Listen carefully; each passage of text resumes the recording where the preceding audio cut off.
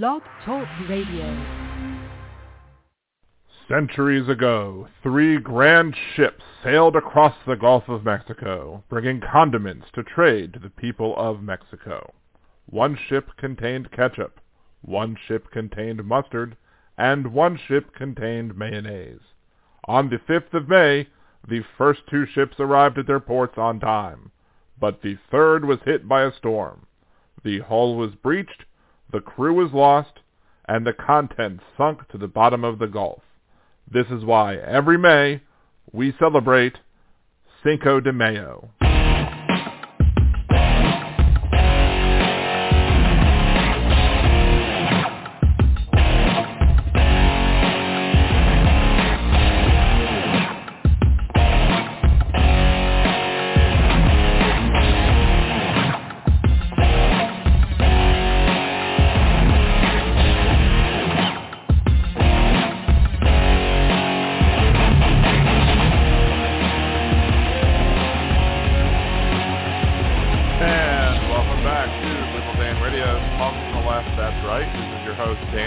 Coming at you from New Orleans, Louisiana. To join the conversation is area code 914-803-4131. That is 914-803-4131. If you are listening live, you can also go to the episode page on blogtalkradio.com/liberaldan. You can join us in the chat room if you have your free blogtalkradio.com account. And just like Bringing It Boy just did in the chat, I hope you caught the entirety of the beginning of the show, because I love to retell that story over the Cinco de Mayo story. So if you missed it, I guess catch it on the replay once it fully processes. If you're listening after the live broadcast and either hate my story that I told to start the podcast, or otherwise you wish to leave your comments, questions, concerns, etc., you can always comment on the show thread at liberaldan.com, facebook.com/liberaldan, or at liberaldanradio on Twitter. He missed the beginning. Oh, he's going to have to listen to it again. Or maybe I'll play it sometime. I don't know. I can always play it and stop it. Anyway, but if you want to support the show, again, you could always support the show via the Patreon, patreon.com/liberaldan, or patreon.liberaldan.com. Just like Knox did, Demonox, the first Liberal Dan Radio Patreon. You can hear his show, The World According to Knox, on his podcast. And also, thank you to Cesar for also being a Patreon. Would love to see more help coming at the show. But if you can't afford financially to support the show, you can always subscribe to the YouTube channel, youtube.com/liberaldan, or youtube.liberaldan.com. Either way will get you there.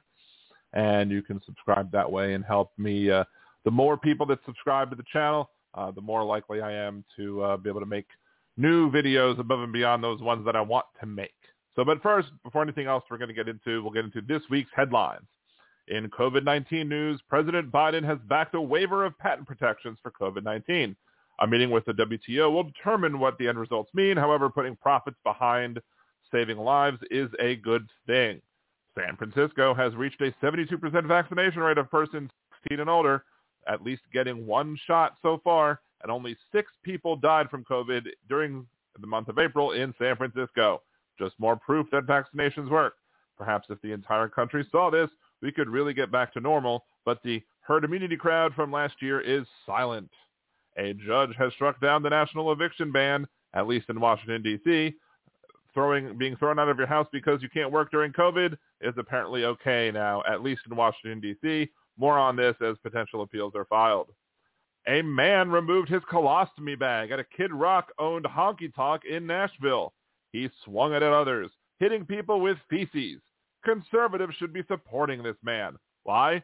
Because he should have the right to do what he wants. And if people are afraid of being hit with poo, they shouldn't leave their homes, and they should just let the poo flingers live their lives, right? I mean, that's the argument you make with masking.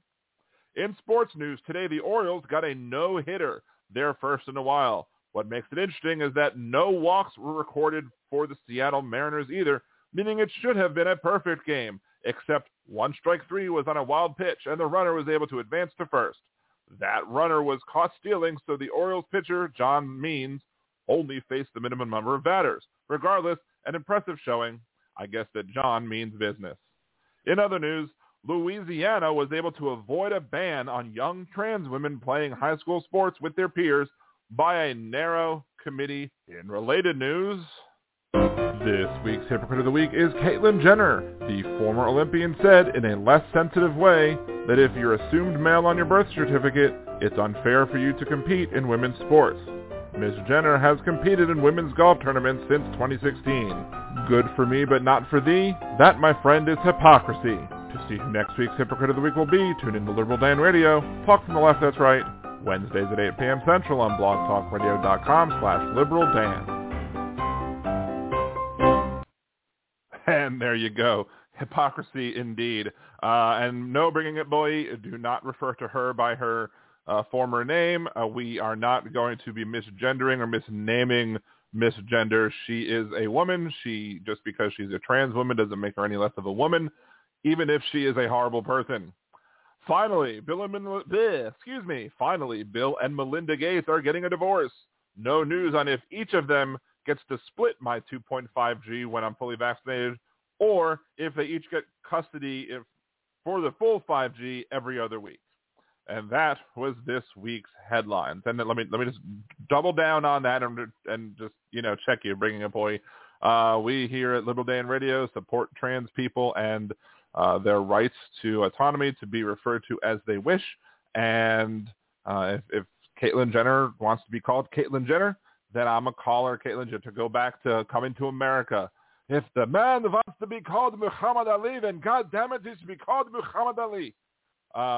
So, there's that. So we are not going to be supporting the idea of referring to people by their dead names, nor are we going to misgender or use the wrong pronouns for individuals, even if we disagree with those people politically. We do know the pronouns. She is a woman, so refer to her as a she, because she is a she, because she is a woman. Thank you. This has been my TED Talk. Anyway, so what else we got going on this week? I really wanted to talk about the census this week, but I really didn't have enough time with a lot of stuff that's going on to get into some personal stuff. My dog is sick. She's right now in the emergency room or in the hospital for dogs, and we're probably spending a little bit more money than we would have liked to on her health, but it just didn't feel right to just let her go without trying to save her life. So we are going to we're trying one last ditch effort, but it's we've been dealing with that all weekend. Hopefully we don't have to make the hard decision tomorrow, but it is what it is. So I'm trying not to be too emotional about it during the podcast. I really wanted to continue on doing the podcast. I might have, had we had to make the hard decision today, I might have just went ahead and canceled the podcast because, well, I might not have been in a very good place because she's been a good dog for the last 14 years or so, 13 and a half years. So if you are listening and, you can send good thoughts to my pup. But because I've been dealing with that, I have been able to put enough time into really doing enough research on everything pertaining to the census and what it means, what caused, I really want to look into like the efforts of the federal. And maybe we don't have that information yet. Maybe this is something that's going to have to be talked about in a month from now or 2 months from now, when more information is made available about the raw data. But the raw data, when it comes to how the data was collected, how much efforts were put into certain states. For example, and this is, I don't know if this is the case or not. So that's why I don't want to make wild predictions of where I think that a certain thing is true, but I think a certain thing could be true, and I think it should be investigated. Was there more effort put into making sure that red states had a more accurate count than blue states? As such, did they focus efforts to make sure that they had more people on the ground in red states per capita, or of course, how do you know per capita? You don't. That's the point of the census, is to get how many people are in the state. So I don't know if there was evidence, if there's evidence there to show that there was bias in how the census was directed. We already know that Donald Trump didn't want to count people who were undocumented. We already know that even though, and even people maybe who weren't citizens, there's this false belief that you only count citizens, and that's not true. You count everybody in the area. You count everybody in the state. But if they made sure that more people in like Texas and Florida filled out their forms and were like, we're not gonna try and convince the people in New York or California to convince out their forms. We're gonna be lax on that. If you're making more of an effort to collect that data from those individuals, then that could potentially put the thumb on the scale, so to speak. So, but again, did that happen? I don't know. Is it possible that it happened? Absolutely. I don't put it past Donald Trump to do that. But I can't say that it did happen, and I won't say that it did happen until I have more research on it, until I'm able to look and see and make a decision whether or not that happened or not. So the concerns are there, but I'm not going to go ahead and say that this is what I believe really happened until I have more data, more proof. So this is why I didn't want to go. Now, we may touch on some census issues pertaining to like the gaining of seats and loss of seats. I was toying around with who was going to be the Words of Redneck Wisdom person this week. Don't know. Yeah, I picked somebody else, but there was another person who was from Texas, and this guy sounded like Sam. Was it Sam? What's his name? The guy that does all the commercials with the deep voice and the silver goatee or beard that he has, and he talks much deeper than this. He actually I think is liberal, but he has a very he does. I forget which commercials he does, but it has a real deep voice and sounds like this. So this guy was talking about the loss of populations in blue and reds, from blue states to red states, which is not true. The blue states didn't lose populations. There's no states that really lost population. There are states that, and I think one other one might have touched on this a little bit at the end. We'll see. But there are people that gained, just because they gained a better. They might have lost population in the count, but they've gained a population. Like, I think only 3 states literally lost population. Now, but again, which is my concerns with the census, which is why I'm not dealing with it this week. You have the situation of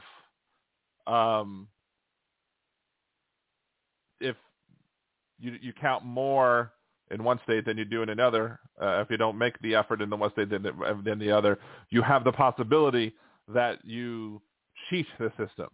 And even though I don't know if this is an example of cheating the system, I do know that Republicans are absolutely willing to cheat the system, because that's what's going on happened with Georgia's new voter law.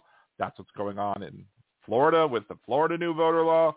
That's what's going on with what they want to do in Texas, the proposed Texas new voter law. There's a lot of new laws that are being proposed, and all these are being done in the name of voter ID, even though most of the text of these laws have nothing to do with having an ID requirement. And if they were just, and the thing about the voter ID requirement is, even then, like, whatever the problem that they're trying to fix doesn't exist with voter ID. But even then, I'm not opposed to the requirement of a voter ID if you, especially if you provide one for free. Like, do what Mexico does. Mexico basically provides a free ID to every citizen. You can use that. But the point of these laws, and we'll go into some of them more after the breaks, but the point of these laws is to make it harder for people to vote. And it should not be harder for people to vote. We should be making it so that everybody who is an eligible voter should be able to cast a ballot. And we should have checks. And we do have checks. There was a Trump, people get punished if they're caught casting a fake ballot. Like, you have another Trump supporter who voted a second ballot for a dead relative for Trump. Guess what? He's now being under investigation. He's now going to be. So the only real flaws that in this presidential election, the only real things that people have been able to catch are those trying to break the system for Trump. But anyway, let's go ahead and take the first commercial break. Maybe after the break, I'll play a little bit of the show intro again, just so everyone can hear my Cinco de Mayo story. Come back, take your calls as well. 914-803-4131. That's 914-803-4131. This is Liberal Dan Radio. Talk from the left. That's right.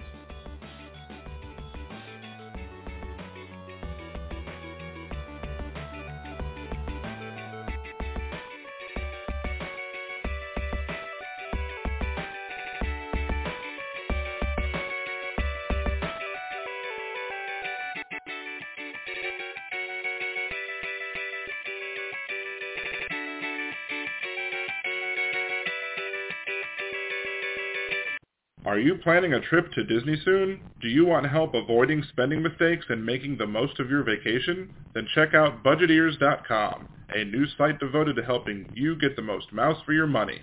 What kinds of tickets should you get? Is the dining plan a good deal for you? Should you stay on grounds or not? Should you buy park hoppers? Many other sites are filled with information about what other people like to do, but Budgeteers is geared to help you make the best decision for you. So check out Budgeteers.com or go to YouTube.com/Budgeteers and help make your trip the best it can be.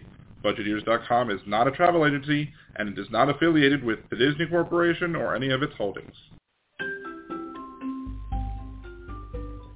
In a world gone mad, one progressive will do a bad movie trailer guy impression to get you to listen to his show. There's only one thing that I like better than the Liberal Dan Radio minicast. All right, Bill, that's enough of that.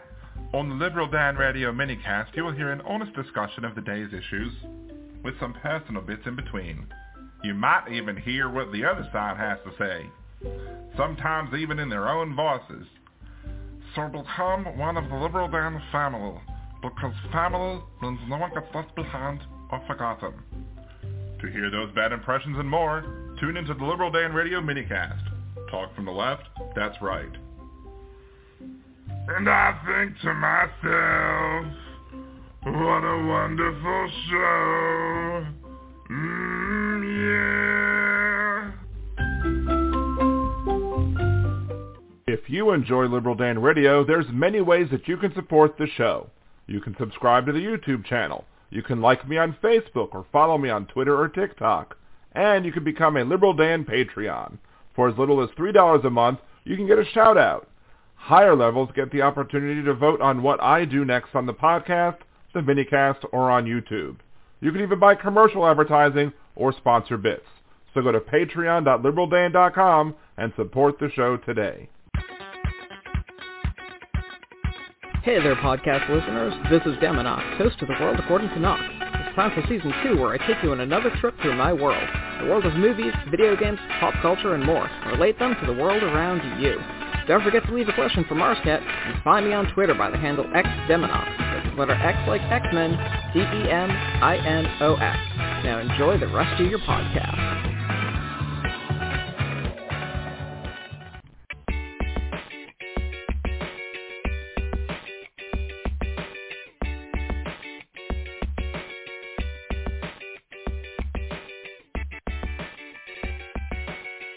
And welcome back to Liberal Dan Radio, Talk from the Left, that's right. This is your host, Dan Zimmerman, coming at you from New Orleans, Louisiana. To join the conversation, it's area code 914-803-4131. That is 914-803-4131. We are talking about the election laws. We will be talking about election laws. But one thing I did want to talk about before we got to that, it's interesting how Liz Cheney is now, a pariah amongst the Trump-supporting, the Trump-loving Republicans, that you have these people. And McCarthy has, I'm surprised Steve Scalise hasn't jumped on McCarthy yet, because Steve Scalise from the 1st Congressional District here in Louisiana, I know him. We've chatted in person several times, on the phone even. I called him after he dropped out of the same election that I was in back in 2004.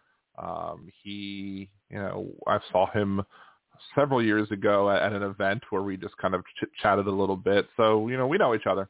Not very well, but we know each other. I'm surprised. He's very opportunistic. I'll tell you, he's very opportunistic, and I'm surprised he hasn't jumped on McCarthy, because right after the insurrection on January 6th, he seemed pissed off that Donald Trump didn't do anything when it came to trying to stop the people who were invading the Capitol, including terrorist Barbie, whose family is now trying to say that she was an unjust murder. She was unjustly killed. Well, maybe if she would have just complied with the orders, maybe she would have complied with orders and followed the law, that maybe she wouldn't have ended up dead. That's usually the bootlicking response by people who are apologists when police murder people. I'm sorry, that only happens when they murder black people. It doesn't happen when police kill white people. It's, oh my God, they shouldn't have used deadly force, when she was part of a horde that was trying to invade the Capitol, and Mike Pence was right there. They were shouting, "Hang Mike Pence" outside. Liz Cheney probably didn't like President Trump. There are probably a lot of people who, deep down, this is, again, coming from Big Boy, Liz Cheney probably, he says, Liz Cheney never liked President Trump. Are you kidding? I'm like, I never said she liked President Trump. There are probably a lot of Republicans who don't like President Trump. They just are willing to just ignore that, go against their convictions, go against their beliefs, go against what they think is right or wrong, because their political power is more important than doing what's right. Except apparently for Liz Cheney, who is more than willing to put her career on the line and say, this is wrong, what happened was wrong, he tried to steal the election, he encouraged the insurrection, he is responsible for what's going on here, and he is responsible for the problems in the Republican Party. But because he has power in the Republican Party, these spineless cowards, except for her, and maybe Romney, are these people are just unwilling. Like McConnell, Senate Minority Leader Mitch McConnell is such a spineless coward. He clearly also, you could see that he felt that there was some responsibility there on the part of Donald Trump in the insurrection. But he's unwilling to talk about it. He's unwilling to go against it. Why? Because, even Donald Trump even says that it's Mitch McConnell's fault that the Republicans lost the Senate. Trump doesn't take any personal responsibility for it, but he blames other people, because Trump will never take personal responsibility for anything that happens, even though he's probably responsible for most of what happened. Had he done a better job with COVID, he would probably still be president right now, because he would have probably been able to get out enough people to vote to, what was the death rate? What was that, over 200,000? Maybe the people that died, you might have voted for him. Never know. That would be the real irony, if the people that died from COVID would have given Donald Trump the election. That would have been the real irony. But anyway, he says it's Mitch's. How is it Mitch's fault? It's not Mitch McConnell's fault. It's part of the problem is the fact that it's more than likely. Even one of the Republican Secretary of State in Georgia was like, had Donald Trump not, and specifically had DeJoy not slowed the mail down, that you might have gotten more mail-in ballots from Republicans in Georgia, and Donald Trump might have won Georgia. And if Donald Trump would have won Georgia, maybe at least one of those two Republicans wins, like Purdue. Maybe Purdue wins in the general election and doesn't have a runoff. And maybe then it's 51-49, and you don't have Senate Minority Leader Mitch McConnell. You have Senate Majority Leader Mitch McConnell, and a much different makeup of the Senate, and a much different, probably worse off country. Because as Mitch McConnell has said again, that he is he is 100% committed to stopping the Biden presidency. Because he doesn't care about if people die of COVID. He doesn't care about any of that. He just cares about power. Republicans want power for power's sake. They don't want to lead. They just want the power. And if they don't have the power, They're not going to try and do anything else except for try and stall and obstruct and all that stuff. But anyway, back to the I'm just surprised that A, Scalise hasn't gone after McCarthy more, and B, that, you know, the fact, I mean, I guess, you know, Trump demands loyalty, and clearly she's not loyal to him, never has been, I guess. Even though if you compare the voting records of the individual from New York who's trying to oust her and replace her as, you know, as I guess the head of the caucus or whatever they're going to replace her as. Liz Cheney voted with Trump and supported more Trump policies than this other person. So the idea that this, you know, so they were going to replace somebody who agrees with Trump less, but yet because she actually has a spine and is willing to say that Donald Trump himself was responsible for the actions on January 6th, that Donald Trump himself was responsible for losing the election, and that the fact that the election was lost with no shenanigans or chicanery that would have made up the difference between, you know, Biden's overall electoral college vote total and Trump's overall electoral college vote total. And she's just willing to speak her truth to that power. And even though I'm not going to likely agree with Liz Cheney on a lot of things, I have to give her at least a little bit of respect that she's willing to stand up for what she believes in. So, let's see, how many times did she? Well, I'll have to look that up. Maybe I'll look that up during the commercial break. I don't know. Let me see. How much did Liz Cheney vote with Trump? Let's see if we can get a quick answer from that. As much as I'm gonna have to refine my search on that, because most of the articles are pertaining specifically to maybe this 538 one.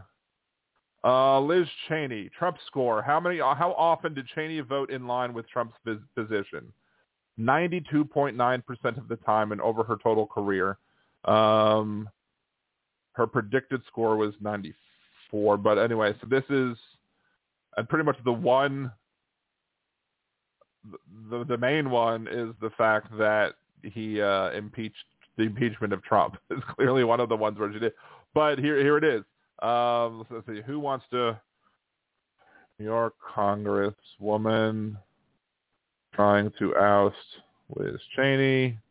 I forget her name.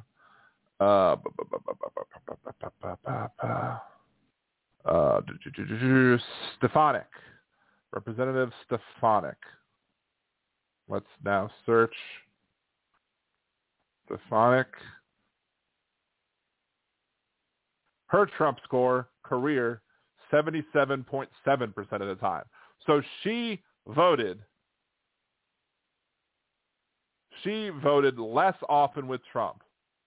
20%, 15% less than of the 100% of the positions that Donald Trump could possibly have had on the issues. If you were 100%, Liz Cheney was at 92%. Stefanik is at 77%. So this person agreed with Trump less. Yet, this is the person they want to replace because Liz Cheney is somehow not conservative enough. Let's see. The irony of COVID deaths involving President Trump. That's the irony I was talking about. Let's see. Blah, blah, blah, blah, blah. You would relish in that irony. You wouldn't shoot otherwise. You haven't thought to say so. Let's see. Would I relish in the irony?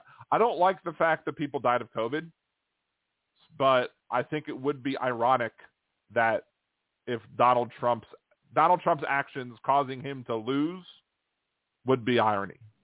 Not that I'm happy that they're dead, but the irony that had he taken better action, he probably would have still been president.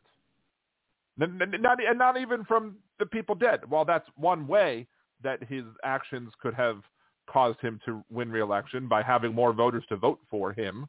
Those voters were his voters, then he could have won.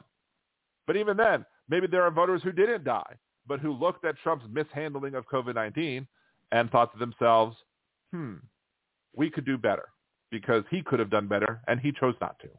he rejected science. He talked about putting light in the body. He talked about injecting a disinfectant. And he wanted doctors to look at that. So, yeah, Trump could have done better, and had he done better with COVID, he probably would have done. But that's not really what this is. Why do you feel that the numbers of the dead has to prove that Trump? I think that Donald Trump is responsible for much of the deaths that took place. I believe that some death was inevitable, clearly, because this is a virus that kills people. However, if he would have been a leader, if he would have led on wearing masks, I think Donald Trump would have said, it is your patriotic duty to support your president and wear a mask to help me fight this virus, to help protect your fellow citizens. If Donald Trump would have come on camera and said that, I guarantee you that 95 or more % of the people who currently oppose masking would have been like, yes, sir, Donald Trump, sir, I'm right behind you, sir. They would have gotten in line quicker than a bunch of fat people at a buffet. And I'm a fat person who liked buffets, at least. I don't know how many times. I'm rethinking buffets simply because of, health issues. But I believe that blue state governors have no blame. If they have no blame, I'm sure that there are blue state governors who have some responsibility in what they've done. There's some of the math issues that took place in New York that the New York governor, why can't I remember his name off the top of my head because I've suppressed it because of his inappropriate actions with Cuomo, Governor Cuomo. Maybe there's stuff that Newsom did.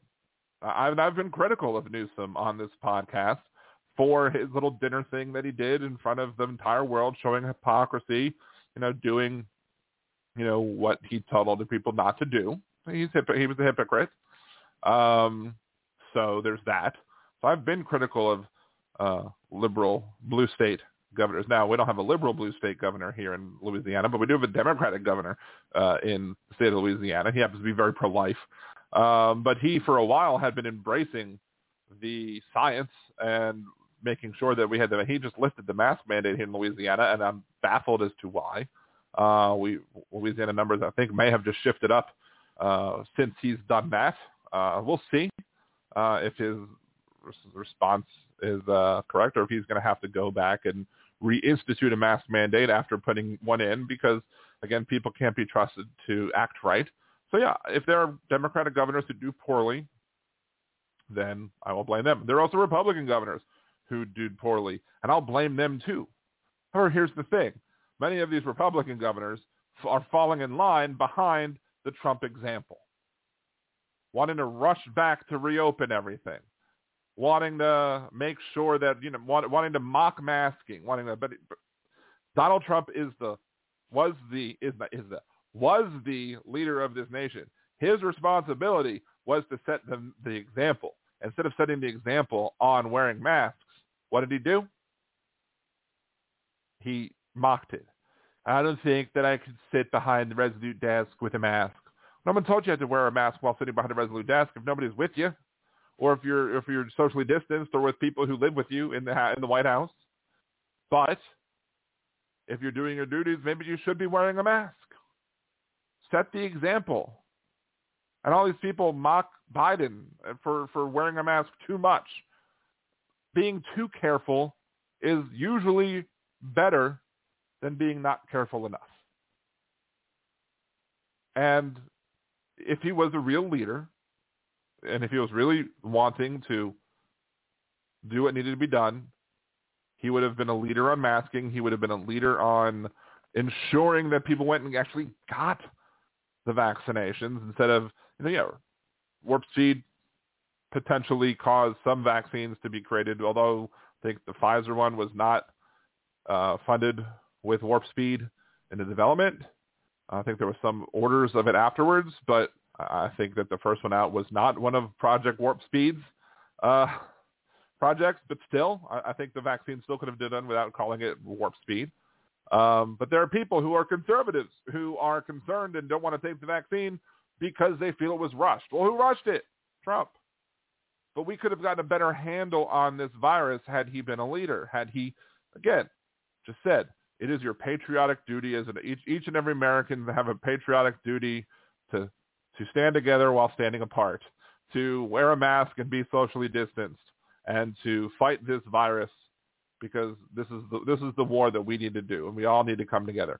If he would have done something like that, I think we would have seen much less deaths in this country. But he didn't want to do that. He instead wanted to, he didn't want to be bothered with wearing a mask, and so everybody else jumped on board. He then said it was no worse than the flu, even though weeks earlier he had told Woodward that it was much worse than the flu. And we've talked about this stuff already. Joe Biden needs to wear a mask according to Bring a Boy. That helps keep the shit that flies out of his mouth, spread it all around.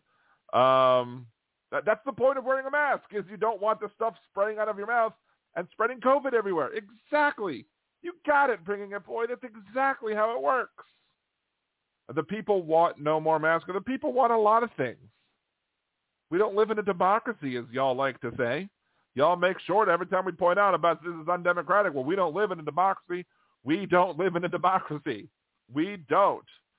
And sometimes leaders have to lead. And if he was a real leader, if Donald Trump was a real leader, and if he would have said it is your patriotic duty as an American citizen to listen to these scientists and to wear masks, that would have gotten liberals to say, no, I'm not going to wear a mask because Trump is telling us to, because we would have listened to Fauci anyway.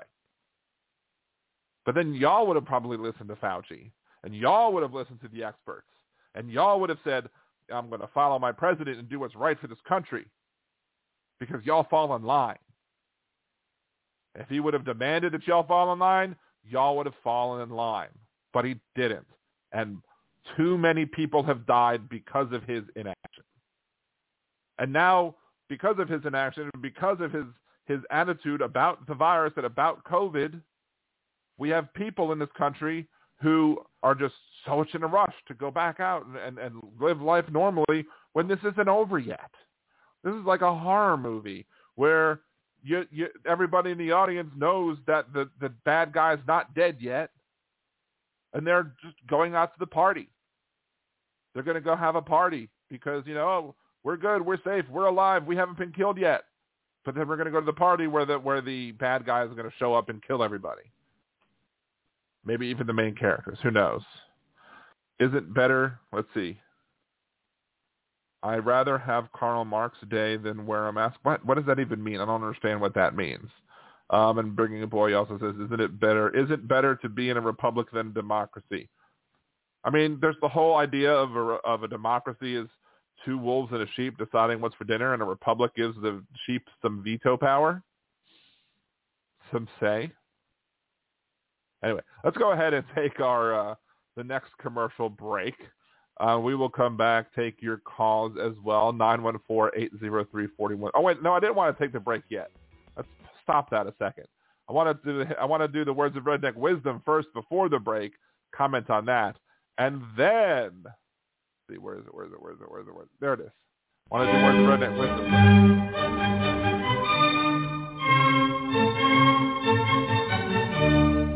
And now, Words of Redneck Wisdom, brought to you by Liberal Dan Radio. So what's wrong with these two statements? $200 billion for free universal preschool, $109 billion for 2 years of free community college. They're self-contradictory. If they're free, why does it cost $200 billion and $109 billion? This is the kind of crap that they keep feeding us. Oh, free, free, free, free. They're not free. Somebody's got to pay for them. Okay? $80 billion for Pell Grants. $9 billion for training, equipment, diversity of teachers. And then child care. If you can't afford child care, hey, don't have any children. Why do other people have to pay for your kids' child care? Why do other people have to pay for your kids' preschool? Why do other people have to pay for your kids' college? And then the question is this stuff constitutional? This is just more welfare, redistribution of wealth, which you know how I feel about that, right? Where in the Constitution does it say the federal government has the authority to do that? And it doesn't. Are we going to let the welfare clause stand for anything that these guys want to do and give away?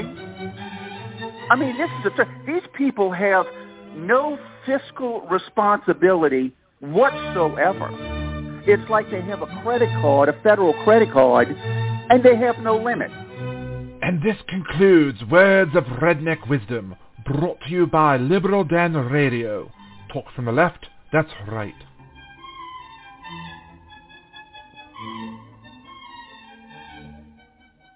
And there we go. And what's interesting there is that he goes, where does it say where does it say in the Constitution that we can give welfare? Are they just going to use the welfare clause for everything? Which is funny, because I actually brought that up the other day when it came to COVID-19 restrictions. And look, and I have said I understand that conservatives believe that liberals overuse the general welfare clause to justify lots of social programs. That's the conservative belief, and I understand that. But if there was ever a situation where you should be able to absolutely have agreement that promoting the general welfare is something that Congress does have the authority to do, and as an example of it, it's the response to COVID-19 and how Congress absolutely should have the ability to promote the general welfare by putting in restrictions, at least temporarily, during the COVID-19 pandemic. I mean, I can't think of a better example that's not enumerated in other parts of the Constitution. Like there's, you can pay for a military for the defense of the nation. That's also clearly enumerated, so you can do that without the general welfare clause. But the Jennifer welfare. Hi, it's Jennifer welfare. How are we doing? The general welfare clause clearly should come into play when it comes to COVID-19.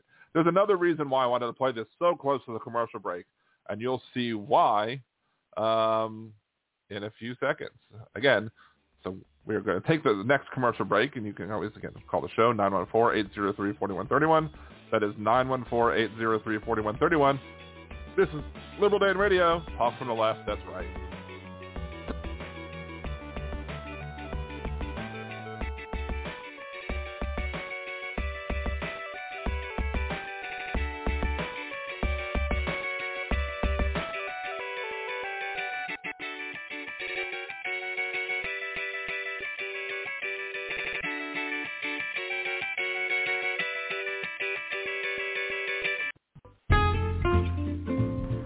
Greetings. This is Nimbus Yosh, host of the Percy Podcast. What is the Percy Podcast? Well, it's pretty much the smoothest talking host you'll ever hear in your life, talking about all kinds of things. Political things, nerdy things, fun things, not so fun things. Go ahead, give a listen, and follow at the Percy Podcast for more updates and information. Why not sit back and take a listen to one of the best podcasts you'll ever hear, and no one else will. Catch you on the tunes. Do you want to set money aside for a rainy day? Do you want to open an account that will give you a savings bonus each month? What if I told you that you can get both and have a chance to win $10 million? YADA is an FDIC-insured bank, and when you go to yada.liberaldan.com, open an account, and make your first deposit, you will get 100 entries into the next weekly drawing. You will also get entries each week you have a balance. So go to yada.liberaldan.com. That's YOTTA.liberaldan.com. This is Amber Petrovich, aka Just Money, talking investing and finance in the Just Money Minute. The U.S. population is shrinking, and it's not because of COVID. Births declined for the 6th year in a row in 2020. Why? Well, it's not rocket science. Americans aren't having children because they can't afford them. This problem is only going to accelerate because we're already experiencing rising inflation with childcare and healthcare costs, housing prices, gas, food, services, supplies. In fact, everything is going up except, you guessed it, the wages of anyone not in the top 10% of wealth. Now, today's real average wage, that's wages factoring in inflation, has approximately the same purchasing power it did 40 years ago. Wages have barely budged. But the problem is that wages back then relatively kept pace with prices, so one working parent actually could support an entire family on a typical salary. Now in 2021, of course, one salary is supporting a whole family and buying a home and saving for college and retirement. Well, that's some kind of elusive dream. Call it the new American dream. What do? Fight for unions, invest every penny you can to build wealth, and hell, find a way to cheat the system like all these one percenters with their tax loopholes. This has been the Just Money Minute.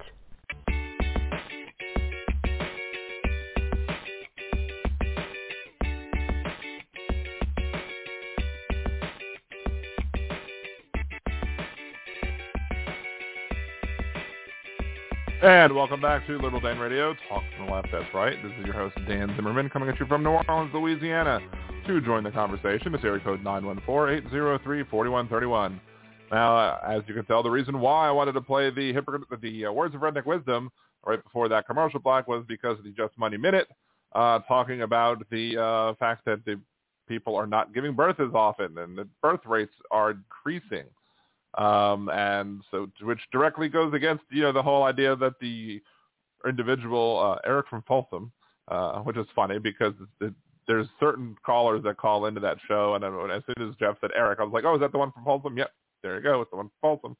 He's sitting there talking about how, well, if people can afford kids, then don't have them. Well, people can afford kids and they're not having them. That more people are deciding to not have kids because of the price of the cost it is to raise children. So the birth rate is decreasing because of that specifically. However, there's the fact that there are benefits of, having school, like if you have a better educated workforce, then they are more likely to be productive. They're more likely to be able to make more money and contribute more to the economy. So there are things to be said as to, should we, obviously they're not free. When we provide, access to pre-K3, pre-K4, we are doing so at a cost. But the benefit of having a better educated society is that we will have one that has less crime. We'll have one that can be more productive, that can compete in the new world economy. Now that's the point, is that by investing this money now in children, you make sure that they have what they need to grow.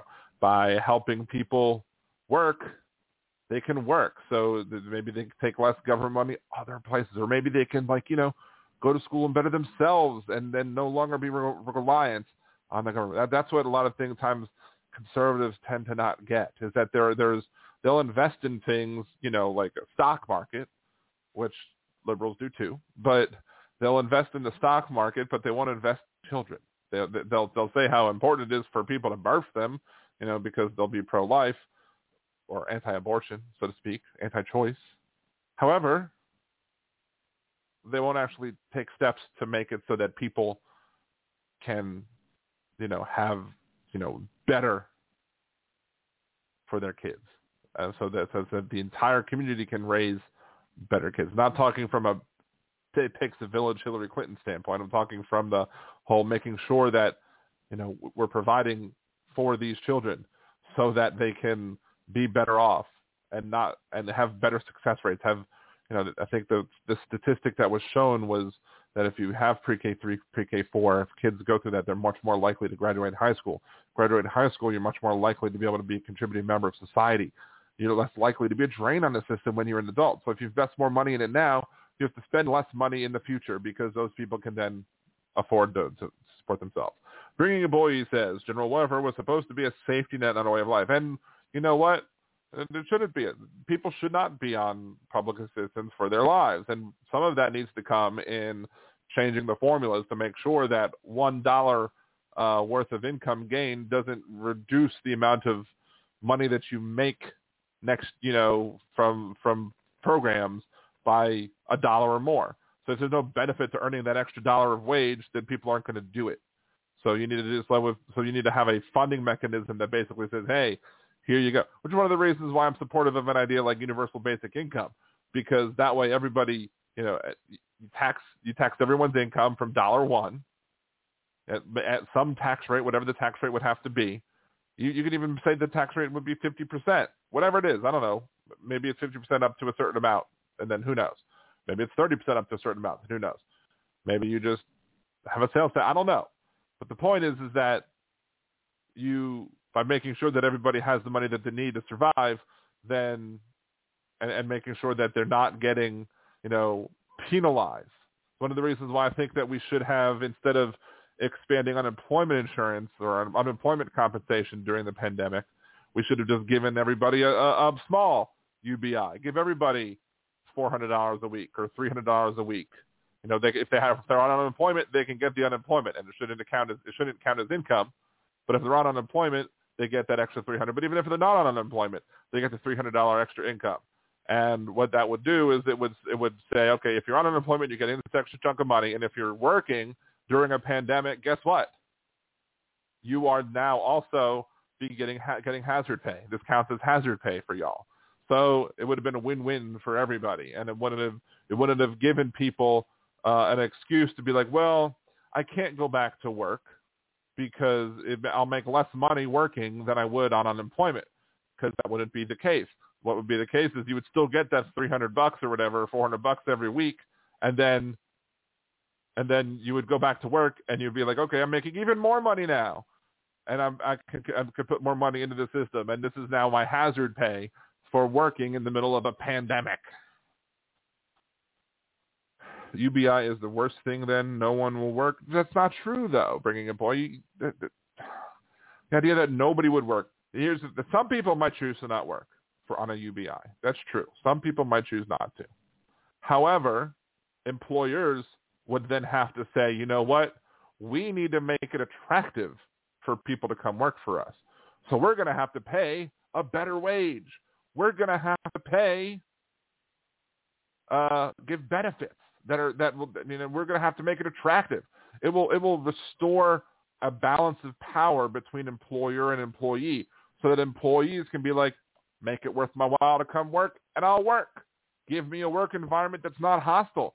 Give me a work environment where I'm not stressed out every day because I'm like, I'm going to allow people to go to work. Maybe these people can go to work for themselves at this point and do creative things and make creative items and work for themselves instead of working for other people.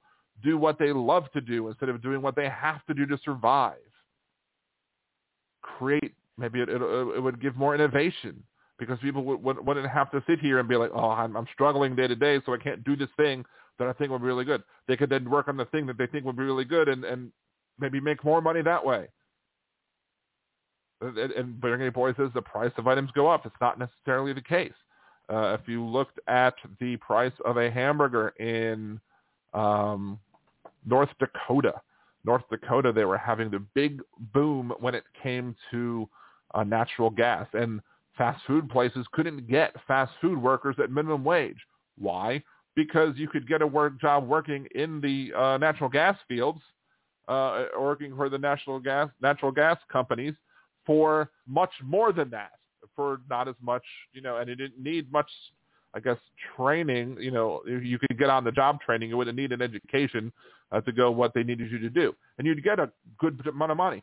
So these burger restaurants had to pay like $15 an hour just to be able to get people to come in the door. And guess what? Burger prices might have went up a nickel. Like, the burger prices didn't go up that much. If somebody could charge $10 for a hamburger, they're currently charging $5 for a hamburger, why wouldn't they do so? The answer is economics. Economics is a simple answer to that. If you could get away with charging $10 for a burger that you're currently charging $5 for, and you're not charging $10 for it, then you're underpriced. Then you're giving a discount. That's your fault. But if somebody increases the price of that hamburger to $10, guess what? Buy it if they don't think it's worth $10. So you have to be at that equilibrium point. If you're familiar with economics, you should know what the equilibrium point is. So you have to then say, okay, you have to maximize your profits based off of what the supply curve is and what the demand curve is. and if you charge a price on the demand curve that's too high, the place that you go on the supply curve is low. The demand gets low if you shift the price of the item. Where's the point? Where the price of cost of the good? I messed that up a little bit.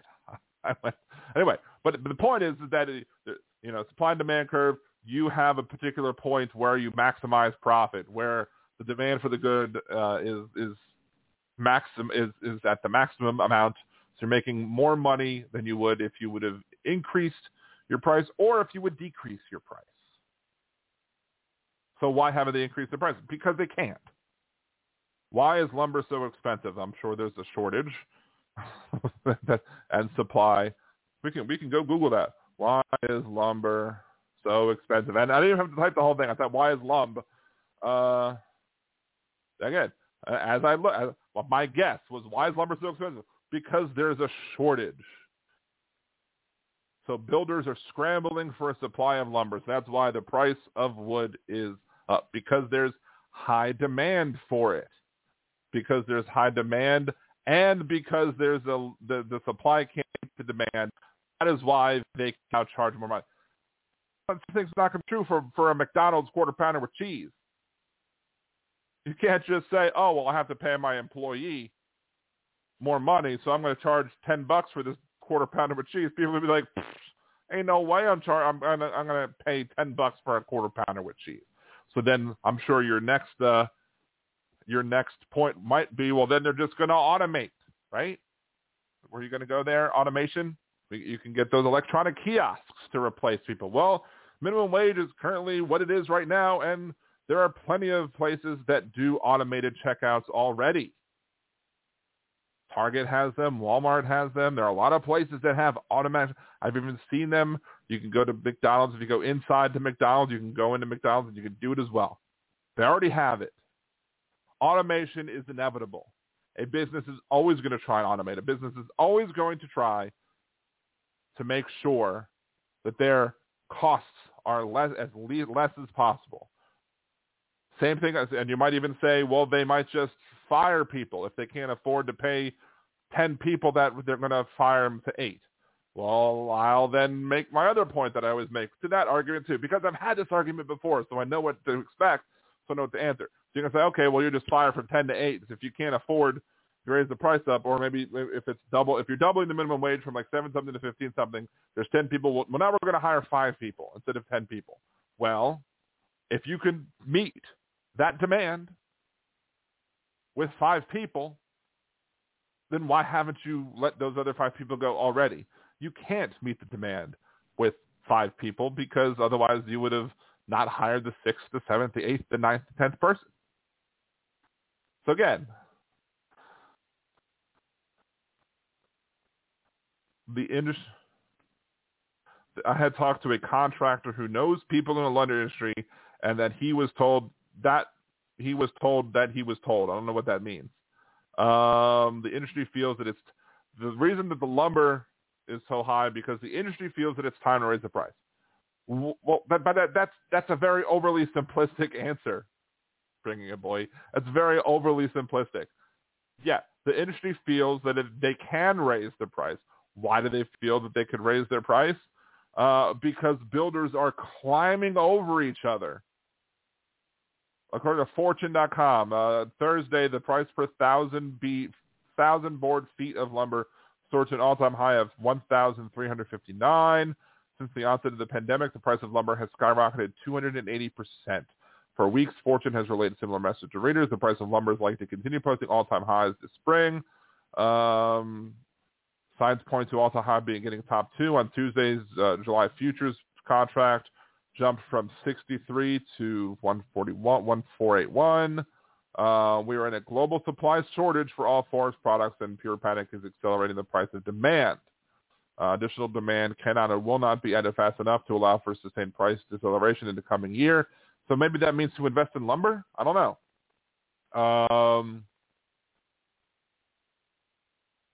But there you go. So low interest rates spurred a housing boom. That boom, which is exacerbated by the largest cohort of millennials starting to hit their peak home buying years. So housing starts are at its highest level since 2006, and new homes require a lot of softwood lumber. And then of course you have the other thing where you can only produce a certain amount of lumber to meet there's the sort of capacity limit, I guess, on the system that would allow you to be able to cut enough lumber to be able to meet the demand too, which is why a lot of the times when you have oil shortages or gasoline shortages, it's not that there's not enough oil, it's that there's not enough refineries. And if why do you have not enough refineries? Because people who want refineries are like, well, not in my backyard. So, we're getting a lot of economics and no real talking about voting laws today. Wow, we're going all over the place. So anyway, that's the point. It's like the lumber industry may very well just say, we feel that we can raise our prices. And the reason they feel that they can raise their prices are based in economic theory. They're based in the idea that, well, there's higher demand for wood because low interest rates means people are more likely to be able to afford to buy a house, and new houses need more lumber. So because there's a higher demand on wood and people have been buying it up, there's now a shortage on wood because you have a certain supply of wood that's available to people. And when when demand grows and supply shrinks, you then reach a different equilibrium point, which is higher than what it used to be, which is why the lumber industry feels that it can raise prices on lumber. That's how it works. Green energy like biomass is the lumber killer. Why would it be the lumber killer? And are you saying green energy like biomass are you saying that green energy reduces the supply of lumber because people are using the land that they would normally plant trees on to instead build like mass production plants or whatever, so you could use the biomass to create green energy? Is that what you're trying to say? I'm not exactly sure how you're saying that green energy is killing lumber. Yeah, biomass is wood chips. Okay. I mean, but again, that would just mean that if that would make green energy more expensive, the lumber demand would kill green energy, and that's the case. It would be vice versa. I think you're confusing cause and effect. I don't know. I don't know enough about the biomass to be able to make an adequate reasoning as to whether or not which one is harming the other. I think you might be putting the cart before the horse, though, if that's the right metaphor to use. But let's talk real quick, though. Let's roll the conversation back to where we wanted it to be in the first place, which is gotta scroll all the way back. You can't hold a valid ID, according to Bring It Boy, then you shouldn't vote. I would like to know what that means about if you can't hold a valid ID. Like, if you don't have does that mean if you're not capable of having a valid ID? I think everybody capable of having a valid ID for voting should be able to have one. So are you saying if you can't physically hold the ID, you shouldn't be able to vote? I know you're not saying that, but I'm just trying to pick on you. Are you saying that if that people who can't prove that they're a citizen should not be able to vote? Or I don't understand what you're saying. Like, let's say if we had a system that was able to get every individual in this country who was 18 years or older their own federal ID card that is used for voting, that has a picture ID, maybe it has some bioinformatics on it, maybe it has a chip like your credit card on it that can basically say this is, maybe it has RFID on it to prove that who you are as well, to say this is your card. So if you're able to get that, and you could use that to prove who you are, wherever you are, then would that be fine? Like, as long as and if it's just given everybody? Again, as part of it would be a taxpayer expense, but there's a prohibition in the Constitution of a polling tax, so you should not be forced to pay money to be able to cast a ballot. And if you're forcing people to pay money to be able to get an ID to cast a ballot is a poll tax. Now, if you happen to have an ID that for other purposes, that ID should be able to use. But here's the thing. A lot of these so-called voter ID laws have non-ID provisions, and I usually focus on those because the provisions having to do with like how you vote and stuff like that. But, North Carolina surgically targeted the ways that black people voted and got rid of those, while they made it so that, but some of the ID provisions that some of the provisions that they put into these ID laws do have things to do with IDs, but they're not just saying you need an ID to vote.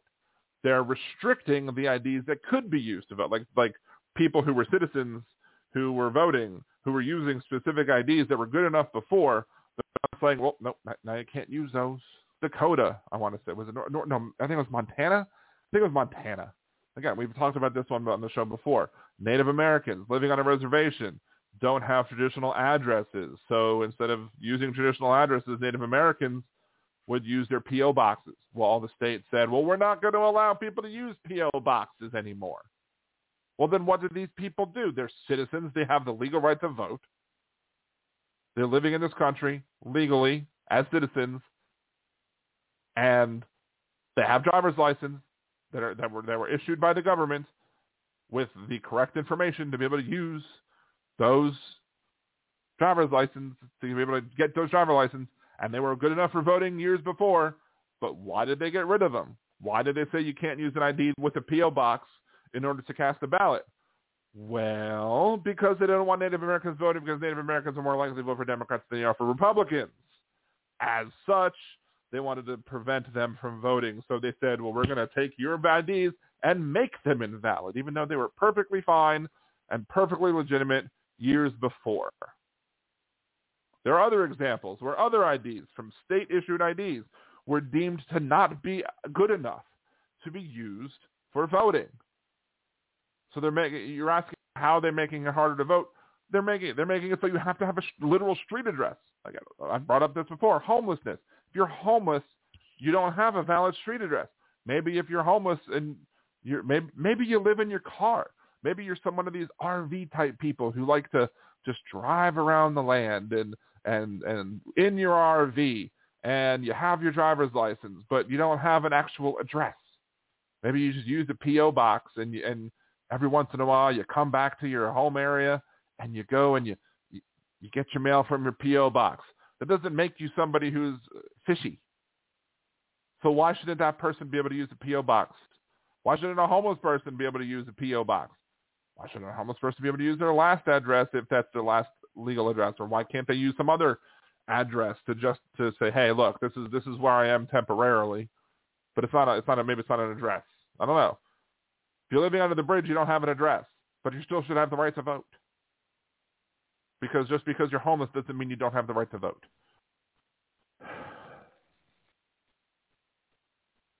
Let's see. If you are a person who can't find a way to prove who you are, that just tells me you are lazy. Just laziness is not necessarily a justification to not vote. Now, people who are lazy might not vote to begin with, but that's the thing. It's like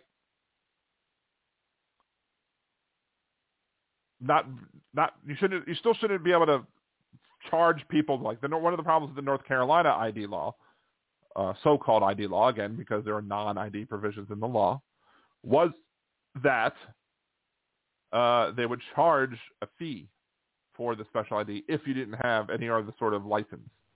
But what I was talking about is that these people had IDs. These Native Americans had IDs. They had an ID that was perfectly eligible for people to use, but was made ineligible because the legislature didn't want them voting. And the way to do that is to say, well, you can't have a P.O. box. Well, these people don't have traditional addresses.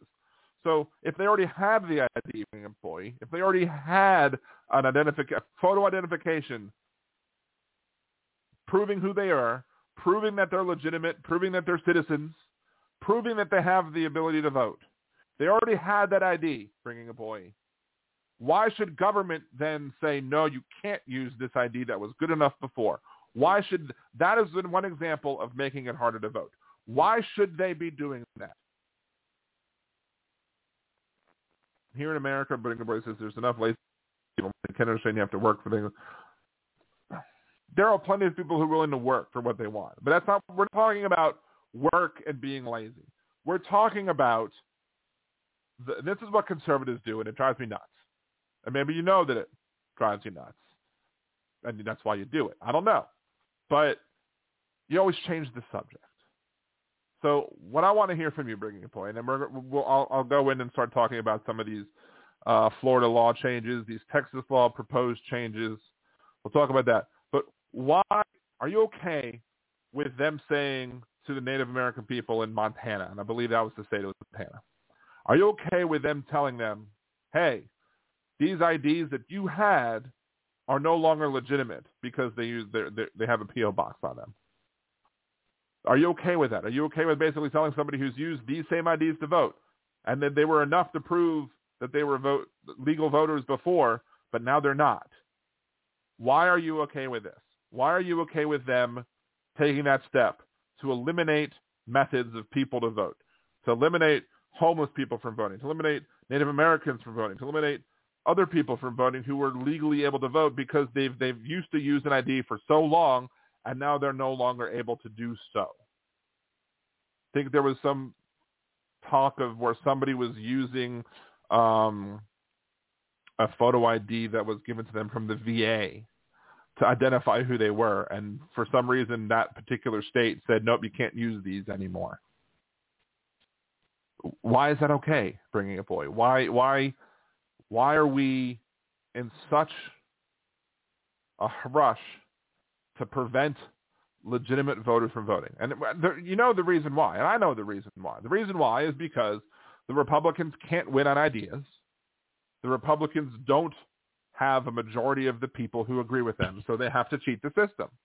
They have to do extreme gerrymandering. Now, I want to end all gerrymandering, and shout out to Demonox, who brought this up in one of our chats, and I think it's a great idea as to how to I've talked about eliminating congressional districts and using slates to determine who gets seats, how many seats, how the seats are distributed up. And you vote, and whoever votes and comes out to vote, you then determine who gets the seats that way. He came up with an even better idea, and I love it. I really, the more I think about it, the more I enjoy it. So again, shouts out to Demonox for this, which is you determine how many the parties that get their seats by registrations. You say, okay, you have if you have 10 seats in your state and 30% of those seats are Republicans, or of those registered voters are Republicans, then the Republicans get 3 seats from that state. If then let's say 20% are Tea Party members, then the Tea Party gets 20%. And then let's say if 40% of the state are Democrats, then the Democrats get 4 seats. And then if, let's say there's a Green Party, and there's 10% who are Green Party members, those people get 1%. That's how you split up the seats, not by whatchamacallit, by drawing arbitrary lines, but by saying, okay, this is how the state is broke up population-wise. We are going to give them this many votes. And then those groups, the Republicans can say, hey, all right, well, we're going to, we're going to have our elections to choose our 4 representatives, and there we go. And then the Democrats can have, well, we're going to have our 3, I guess, then the Tea Party can be like, okay, well, we're going to have our Tea Party elections, and we're going to choose our 2 representatives. And then the Democrats will be like, okay, we're going to have our elections, and we're going to choose our 4 representatives. And that's how they'll be chosen. And that's the way to do it. Let's see. Many states have since amended the ID section to include alternate ways to ID. A piece of mail qualifies, library card, and all others. But that's not a photo ID, Bringing Employee. That's not a photo ID. And you're all saying you need a photo ID. In Louisiana, you can do that. There's a requirement to prove who you are when you vote. Now, you can bring your photo ID. You can also bring the paperwork that you would bring to get a photo ID and do it that way. No, Dan, then you'll have a majority. No, it's not. You won't have a majority rule that way. What you'd have is adequate representation. The House of Representatives is supposed to be the House. Let's look at what Ohio did. Oh, now Ohio is losing a seat. in all the discussions about, people are moving away from, these houses, these states, blue states, because they're losing. Well, Ohio lost a seat too. Nobody brings up poor Ohio for losing it. But Ohio has had 16 congressional seats. Ohio maybe went 60-40. Trump. What was the last presidential election results? Ohio presidential election. United States presidential election, Ohio. 53% to 45%. All right. So Joe Biden got 45% of the vote, 53% of the vote in Ohio. Ohio has had 16 seats. So if you're going to assume roughly, let's say this is do it up to 55. I see you caller on there in a second, but let's pull up the calculator. So if you have 16 times 0.55 is 8, so 9. So of the 16 seats, 9 seats or 8.8, so round up to 9. 9 seats should be represented by Republicans, and as such, 7 seats should be Democrats. But that's not how Ohio did it. Ohio drew lines in such a way that they made it so that there's 12 Republicans. So the Republicans have 3 more seats than they should. And the Democrats obviously then have 3 less seats than they should. Why? Because they gerrymandered. And the Democrats gerrymandered too. I'm sure there's gerrymandering in California. They'll have an opinion about the California gerrymandering. I do believe because that no gerrymandering should take place. However, if the Republicans are going to do it on steroids, the Democrats need to do it on steroids as well. The Democrats need to also say, hey, y'all are going to chop up Ohio so that y'all get three more congressional seats than y'all are supposed to be able to get. Y'all going to chop up Florida and Texas in a way to make sure that y'all get more congressional seats than you should based on the population and the people who come out to vote for y'all. Then we're going to do it in California. We're going to do it in other states as well. We're going to make sure, and we're going to do it in New York, and we're going to make sure that the seats that we lose because y'all are ridiculous are the seats that we're going to gain it in our way. We're going to do it because if it's good for the goose, it should be good for the gander. If you don't want to see California and New York doing that, then maybe don't do it in your own states as well. That's what I'd say.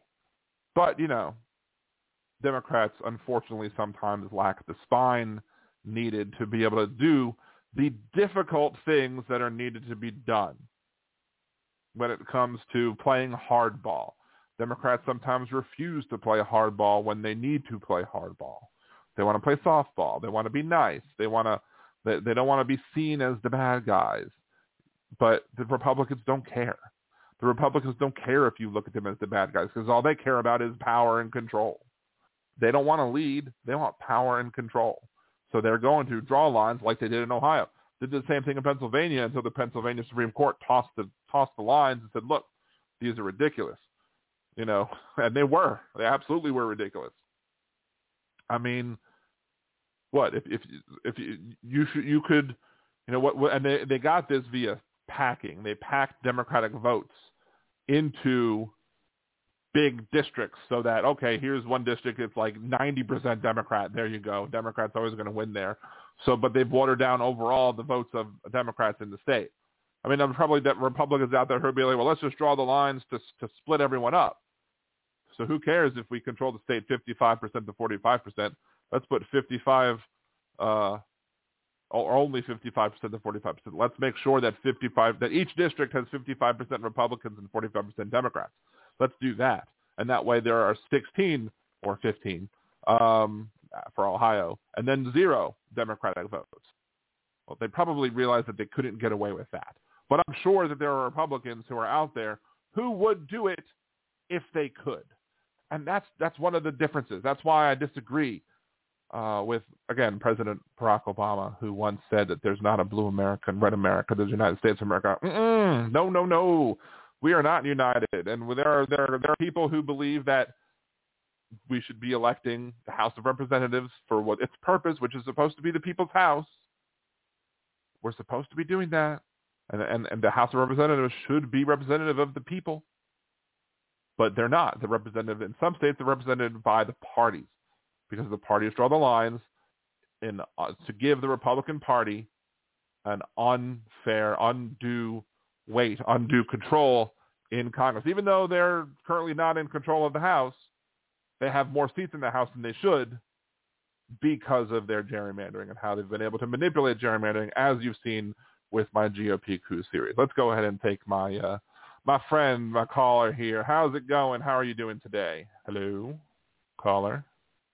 Hello. Hello. I knew it was you. What's up? I just wanted to say hello, and I'm sorry to hear about your dog. We lost one about a month or so back, Easter morning. And yeah, I'm sorry about that too. And we lost a cat earlier this year too, which is he had the feline leukemia, and we had picked him up as a stray, and everything just shut down with him, and we just knew that at some point it was going to be that way. But he was able to have a good house for enough, to have a good end of his life. But we've had Sushi. Our dog's name is Sushi. We've had Sushi for 13 and a half years, and it's going to be rough when that decision has to be made. I was fairly broken up earlier when we had to make the decision as to whether or not to continue on with the second transfusion, and we went ahead and did it. Just because I didn't want to say that I didn't try. So. Yeah. No, I hear you. It's funny that not funny, ironic that you say you lost the cat too. We did as well. He was old, so he led a full life, and we had to take him to go be put down because he couldn't even stand up. He would just fall over, and he didn't know where he was anymore. So we couldn't stand to watch him that way. So we had to make that decision. It's so awful. It is. And you might even be surprised. Those animals, losing our animals there, bringing a boy does have a heart. It brought tears to his eyes, so he is human. I know he is. I mean, he obviously has good taste in podcasts too, right? I mean, he listens.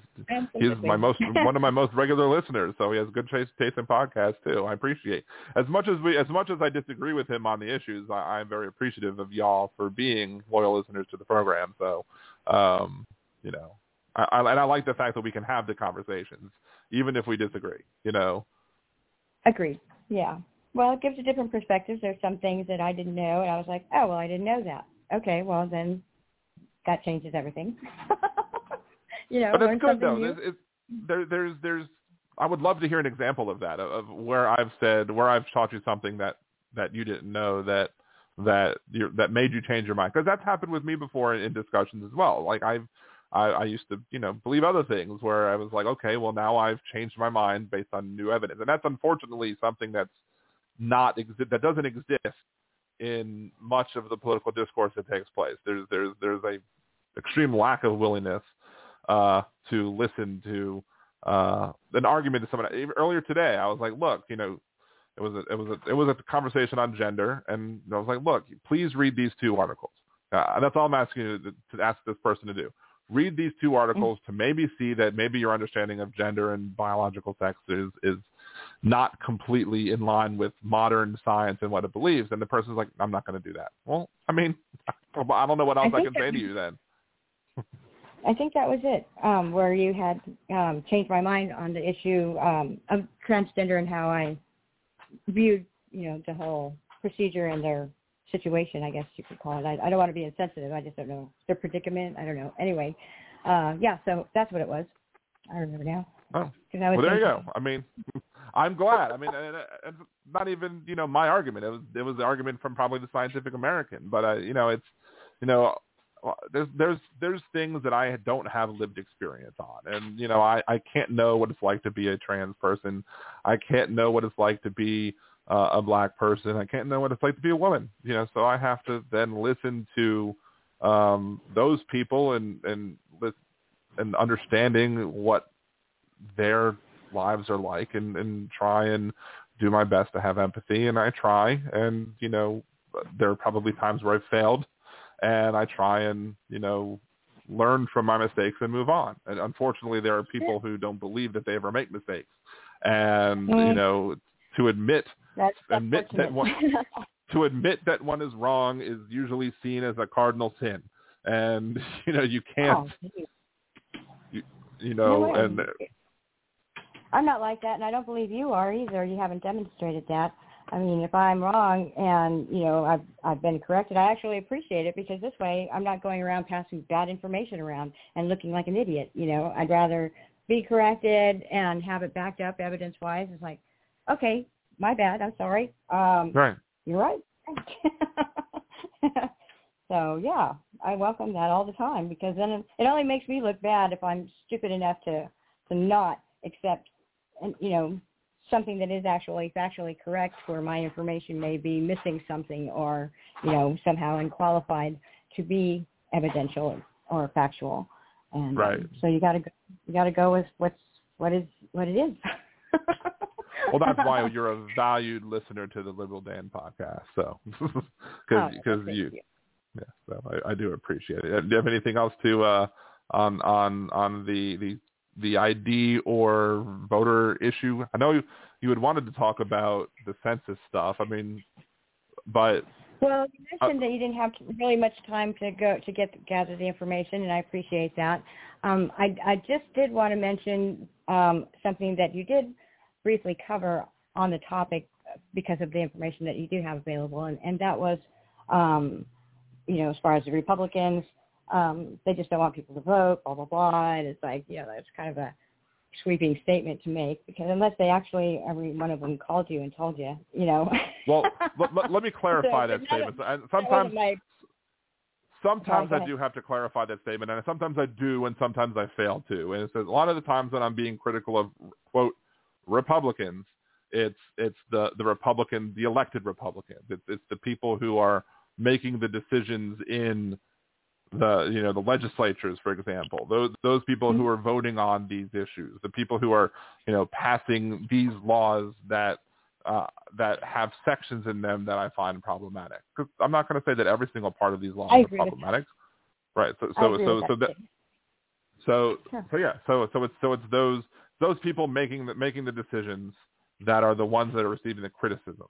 A lot of times when I'm making a more broad, sweeping statement about Republicans in general, I do try and also say many Republicans. I don't even try and say most Republicans. I try and say many because of my experiences that I have dealt with other people who are registered Republicans who are not like that. I want to make sure to not say all. Let me just say that what I've heard so far today and in previous broadcasts, and they're not picking or anything, but it's because you're in a flow, it just comes out, Republicans don't want this, Republicans don't want that, and it just comes out Republicans, not many or the ones in Congress, it's just Republicans. And I pick up on that. I'm like, well, wait a minute, how do you know what they're thinking? But anyway, what I wanted to mention that I'll try and do a better job of saying these elected Republican officials or whatever, and then or making a point to say the Republicans I'm talking about in this situation are the Republicans in the Florida legislature, for example. So I'll try to do a better job of that. But when I am flowing, maybe give me a little bit of benefit of the doubt and understand that I'm criticizing those people who are directly responsible for the things that I'm talking about and not the entirety of them. Okay, I will keep that in mind. I just think, as far as, sure, absolutely, that because everybody is just so on the edge of their seat, ready to bark at each other for the slightest thing wrong, as far as, oh, that's not right, he got that wrong, or she got that wrong, or whatever, that when you do qualify your statements by being a little bit more specific, I'm not saying, not nitpicking, but just a little bit more specific, it helps people actually maybe even join forces, because there are issues that we can agree on, no matter what party is doing it, that it's either good or bad, and rather than blaming or calling out an entire party. And so that's why I say, it's kind of better to qualify, because if we can unite under some issues, which we have, and even Bringing It Boy has with you on certain things, that's a good thing. We've got to look for those things to focus on, the things that bring us together rather than separate us. But that's just me. Right. But the census thing you wanted to bring up, so maybe I'll include that in what I look up or when I'm doing my research for whenever that show comes around. So what was the thing you wanted to bring up? Oh, that as far as we know, which I could be wrong, the sanctuary cities that for illegal aliens, now the states that have had people move away to other states like California, New York, but then it says that they gain numbers at the same time. It doesn't mean that the people or the numbers that were gained were actually all legal because of the sanctuary cities that California has. So, while there's a gain in numbers, the census, yes, Trump wanted on there whether or not they were a citizen or not, but the court struck that down and said, no, you can't do that. You can't ask people about that. So when people would actually put the number in their household, that would qualify those states or counties for more money because there's more people. So that gave them more federal dollars. And so also, I don't think the Democrats thought about when they have created these sanctuary cities that it could also affect the district lines that are being drawn because a certain amount of population has to be represented, given the representative, or if they lose population, then they get one taken away. But yeah, so I think the sanctuary cities had a lot to do with California. I think we lost one, if I'm correct. I could be wrong. Representative. But yeah, California lost a seat. But why would counting undocumented individuals harm them? Why would counting those people make it less likely for them to gain it, make it more likely for them to lose a seat? Well, again, as far as where the sanctuary cities are and where they're not, so where you have a more densely populated area, you may gain a representative. If that area has been, as far as depleted, then and that there was a representative in that area that, as far as the numbers qualified, and now they don't, so now they lose a seat. Or certain areas of states might gain or lose representation simply because more of the population of the state might be in a population center as opposed to like a rural area of the state. That's understandable. Right. But overall, the state of California lost a seat. So regardless of where that seat ends up being lost from, like I don't know why counting more people would make them lose a seat. Like why if they would not have counted individuals who were not documented, that would have made them more likely to get the seat. That's where I'm not understanding the point that you're trying to make. If sanctuary cities up and down California, they're going to house or overpopulate those areas with the people that are coming in, so this way they can have sanctuary, basically, as far as not have to be deported. Other areas of the population in California that got out of California because of all the taxes and, just the laws and policies that they may not agree with as far as the whole water and the 40 gallons and this and that, it may have not been viable for their families, so many of them left the state. So those areas are going to have their seat taken, where the densely populated ones will either gain a seat or stay, depending on how many you need for an area to qualify for representation. And then that's how they draw the district lines. Well, the drawing, but that's the drawing of the district lines within the state. That doesn't necessarily, but that doesn't. Right. You don't lose a congressional seat overall in a state because population was lost in one particular area. It's because population. It's because of the formula of figuring out the state. Okay, so California has X number of people who are citizens, or not even citizens. X number of people overall compared to the overall number of seats. So this is how many seats that they get. Like, so it's that. So that I'm not seeing how if they wouldn't have counted. The money too. If they would not have counted the people in those cities that you're labeling as sanctuary cities, and I'll get to that in a second, because I'm gonna. I'm saying people moved out of those sanctuary cities, but then they were replaced with other people that are not supposed to be here. And but where did they go? They left the state to move to Texas, They moved to Florida. They moved to other out of state, Montana, Utah. I mean, that's the argument that some people have said that people have left the state to go other places. But I don't know why counting the people in those cities, counting more of them is going to make them lose a seat. You might argue that because of whatever policies, maybe people shifted. But even though California still gained population between censuses, their population, it did increase. They didn't lose population. They gained population. Okay. It's just the overall percentage of population that California has versus the rest of the country caused California to lose a seat. So I don't think that has anything to do with so-called sanctuary cities. I don't want to be this blunt, but I don't know how other way to put it.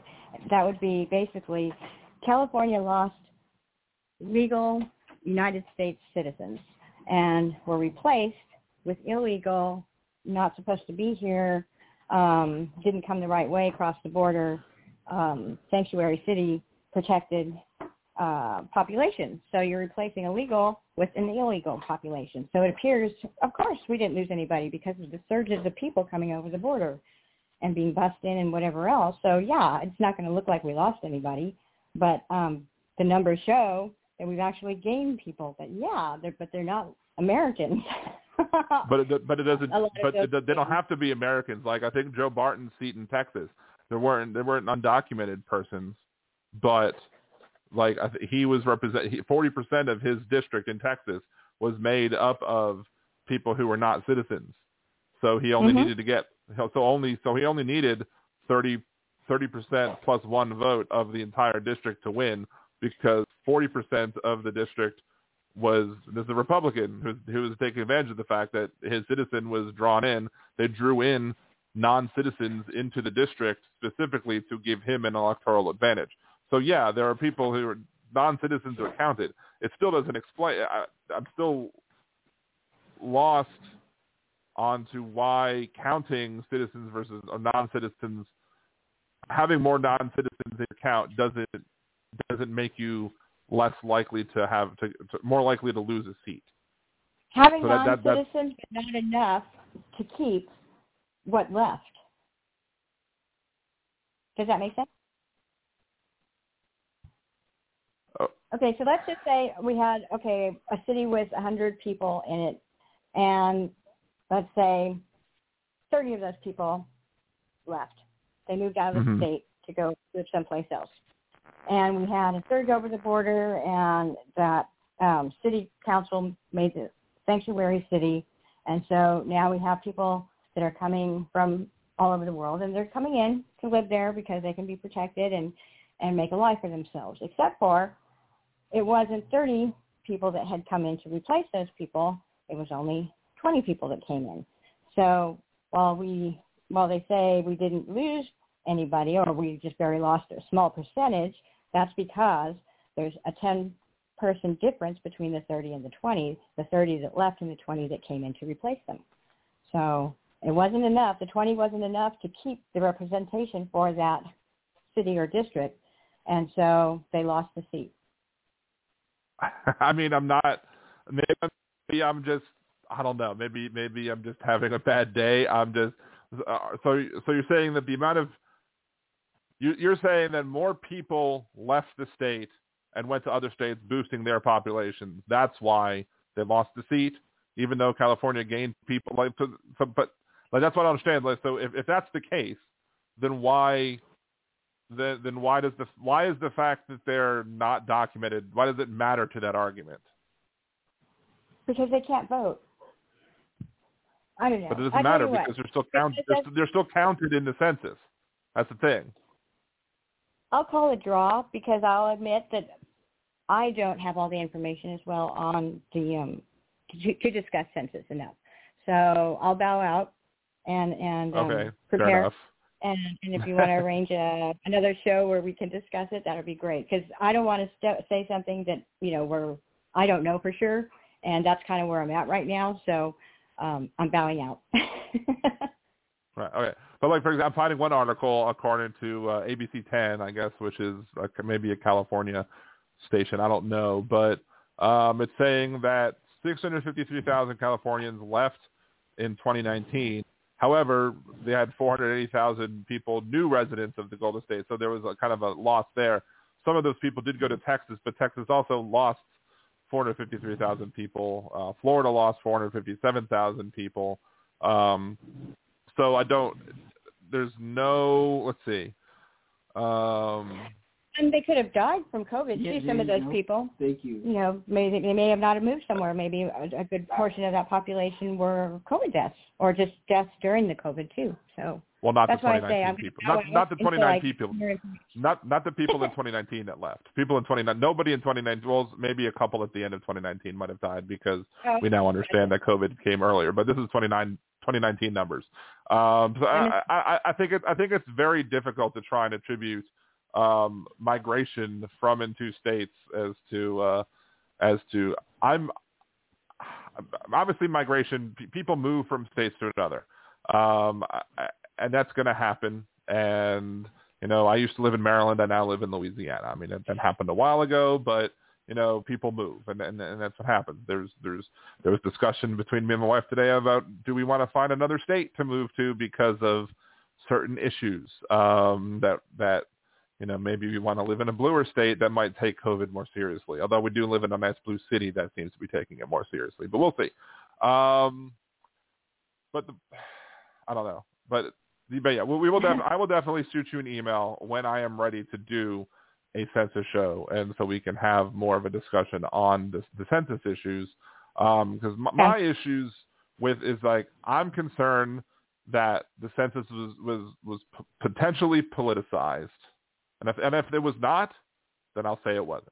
But my concern is that it was potentially politicized to make sure that red states gain seats. And that's my ultimate concern with the actions in the census, and so that may very well take a month or two, because I think there's more data that's coming out. I think we have the raw data now. I think there's more specific data that might be coming out later. I don't even know if the data that I want exists. Like, I don't even know how I would be able to get some of the data that I want, which is why I'm going to have to probably do a deeper dive into this sort of thing. And the other thing I do want, what you were talking about, as far as who publicized the census more and their reasons, rather than the statistics, as far as a deep dive, so this way we'll have more access to available information, because like you said, it's going to be difficult to get specific numbers. Right. Depending on the state too. So one thing I want to look at, one thing I do want to look at when it comes to that is like the number of census workers per capita in each state. I would love to see that. Like how many, which potentially could tell, you know, what now, of course you need sort of a baseline, you know, maybe if you're in a state, every state might need a baseline number of people to be able to handle the census in those areas. Maybe if it's by state, but I'm thinking, you know, we could look and see, were there more census workers per capita in, you know, Texas and Florida than there were in New York and California, for example? I don't know. If it turns out that there were not, that it was maybe California had more, maybe California had the same roughly per capita as those other states, and maybe there's another reason. I don't know. That's just one of the examples of things that I'm going to want to try and find out before I have this census show. Oh, that would be great. And I say that because I actually applied to work for the census and made at least 5 honest attempts to get a hold of them. The website didn't work where you submit your application. There was nobody to call and talk to. And I was like, well, I guess that's that. Because I thought, well, that's a pretty good gig, temporary, you know, and get some exercise and get out there. Why not? I can help my state out, make some money. But, yeah. And you live in California, right? Yeah. Yeah. Yeah, and I was thinking, well, if I can't get through, that means other people can't get through. So what's going on? And yet they were advertising like crazy for census workers to come work, you know, and do the job. And so I thought that was very interesting. So whatever information you find out and what I find out, maybe we can get to the bottom of it. Yeah, and I personally know somebody who works for doing census work, who has worked the last 2 times doing census work, I believe. And I know that they were looking for people, and I think they were hiring people. Now, Louisiana's a weird state because I don't think the Democratic governor at this point would sign off on a terribly gerrymandered state. But then again, you can't get much less than one.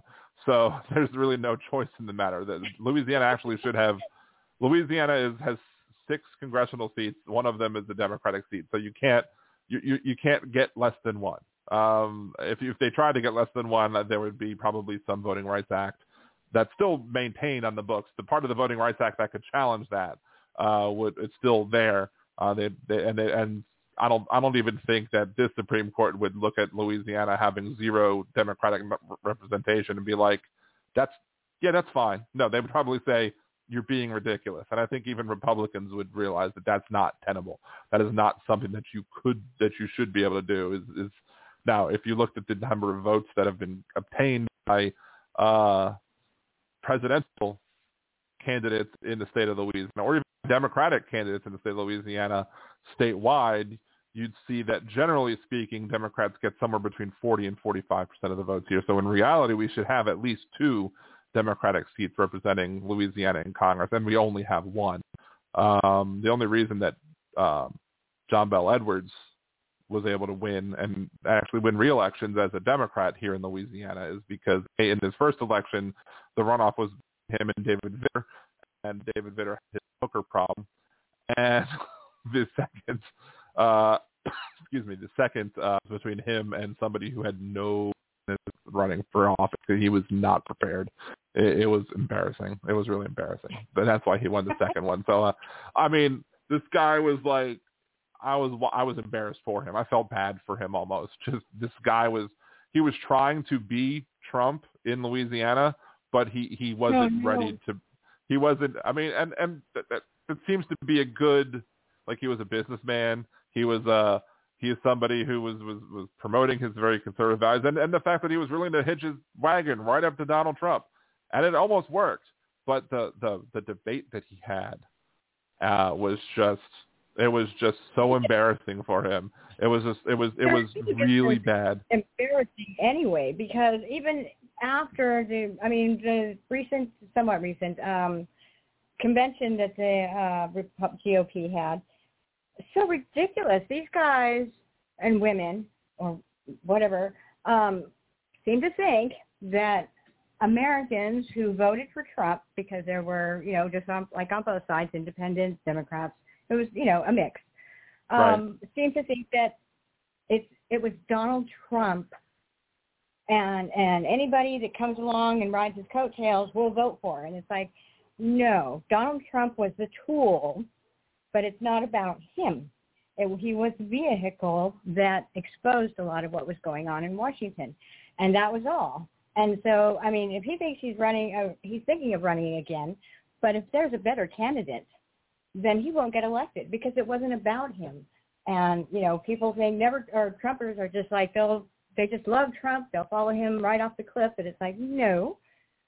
People have their issues with Trump. I had my issues with Trump.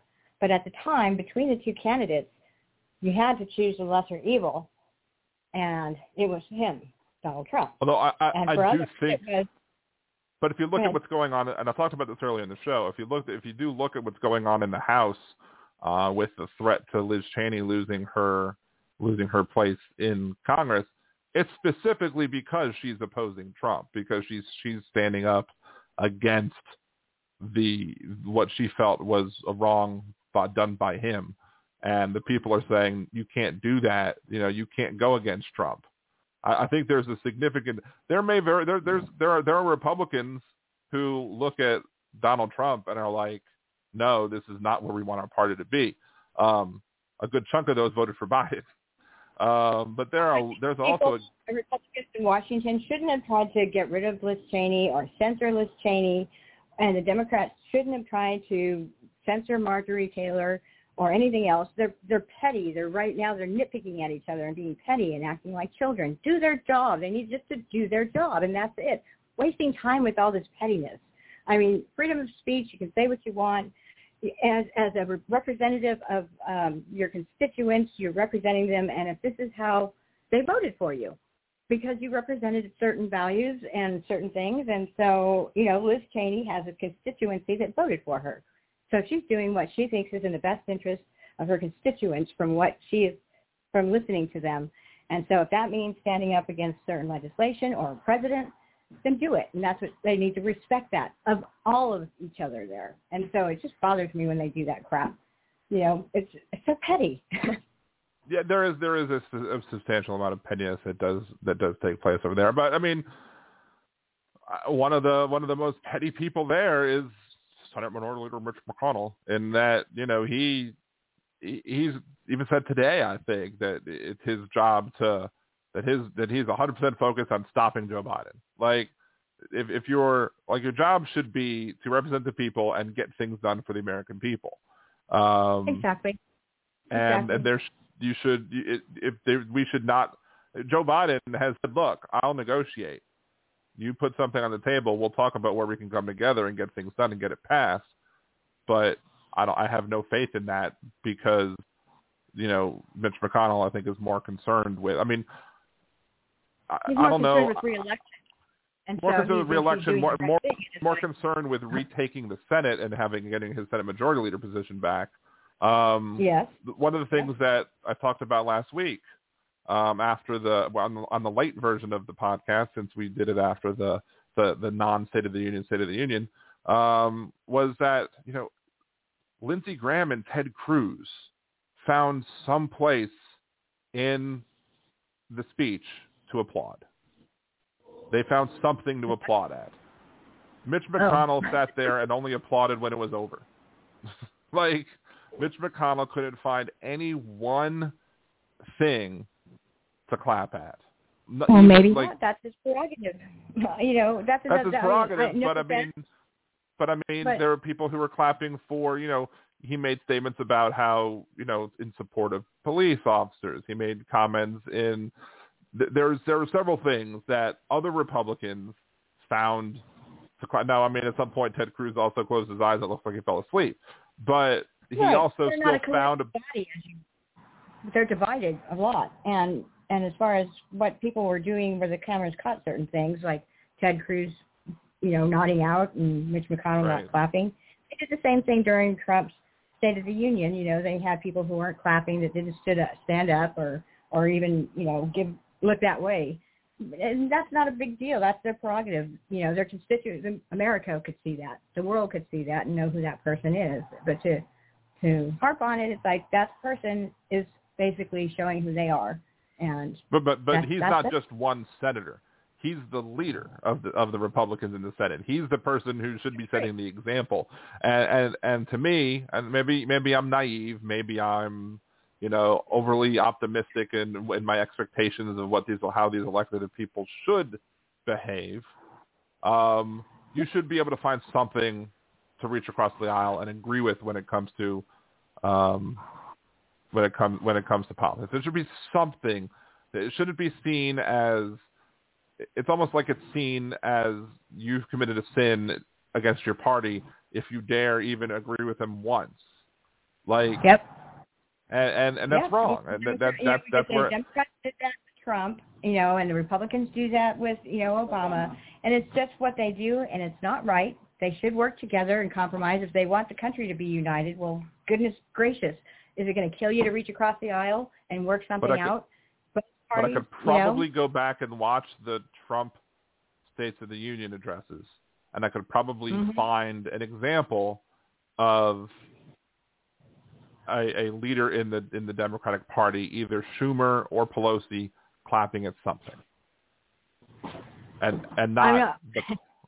You had all these women that dressed up in white showing their protest against Trump. Representatives. They were, camera showed these women showing their protest as far as representatives, all dressed in white. Republicans never did that. That was, you're going to protest at the State of the Union, the President of the United States. Come on. If you have a beef with him, take it to him. Well, I mean, you didn't have the guy, what was it, Barton, that shouted out, "You lie," and right. They do it to each other. It's wrong. I agree with you there. And I agree with you that they need to start thinking about the country instead of their personal agendas and their lobbyist supporters. that fund their campaign. Yeah. But let me go ahead and let me address the other issue I did want to talk about, which is my issue with the term sanctuary city, which is that cities are not only do cities not have requirements, they're not required to enforce our naturalization and immigration policies. They are not. Right. They are. I would even argue that they are restricted from doing. They are not allowed to enforce our naturalization and immigration policies because that is a specific power that is enumerated to the federal government by the Constitution.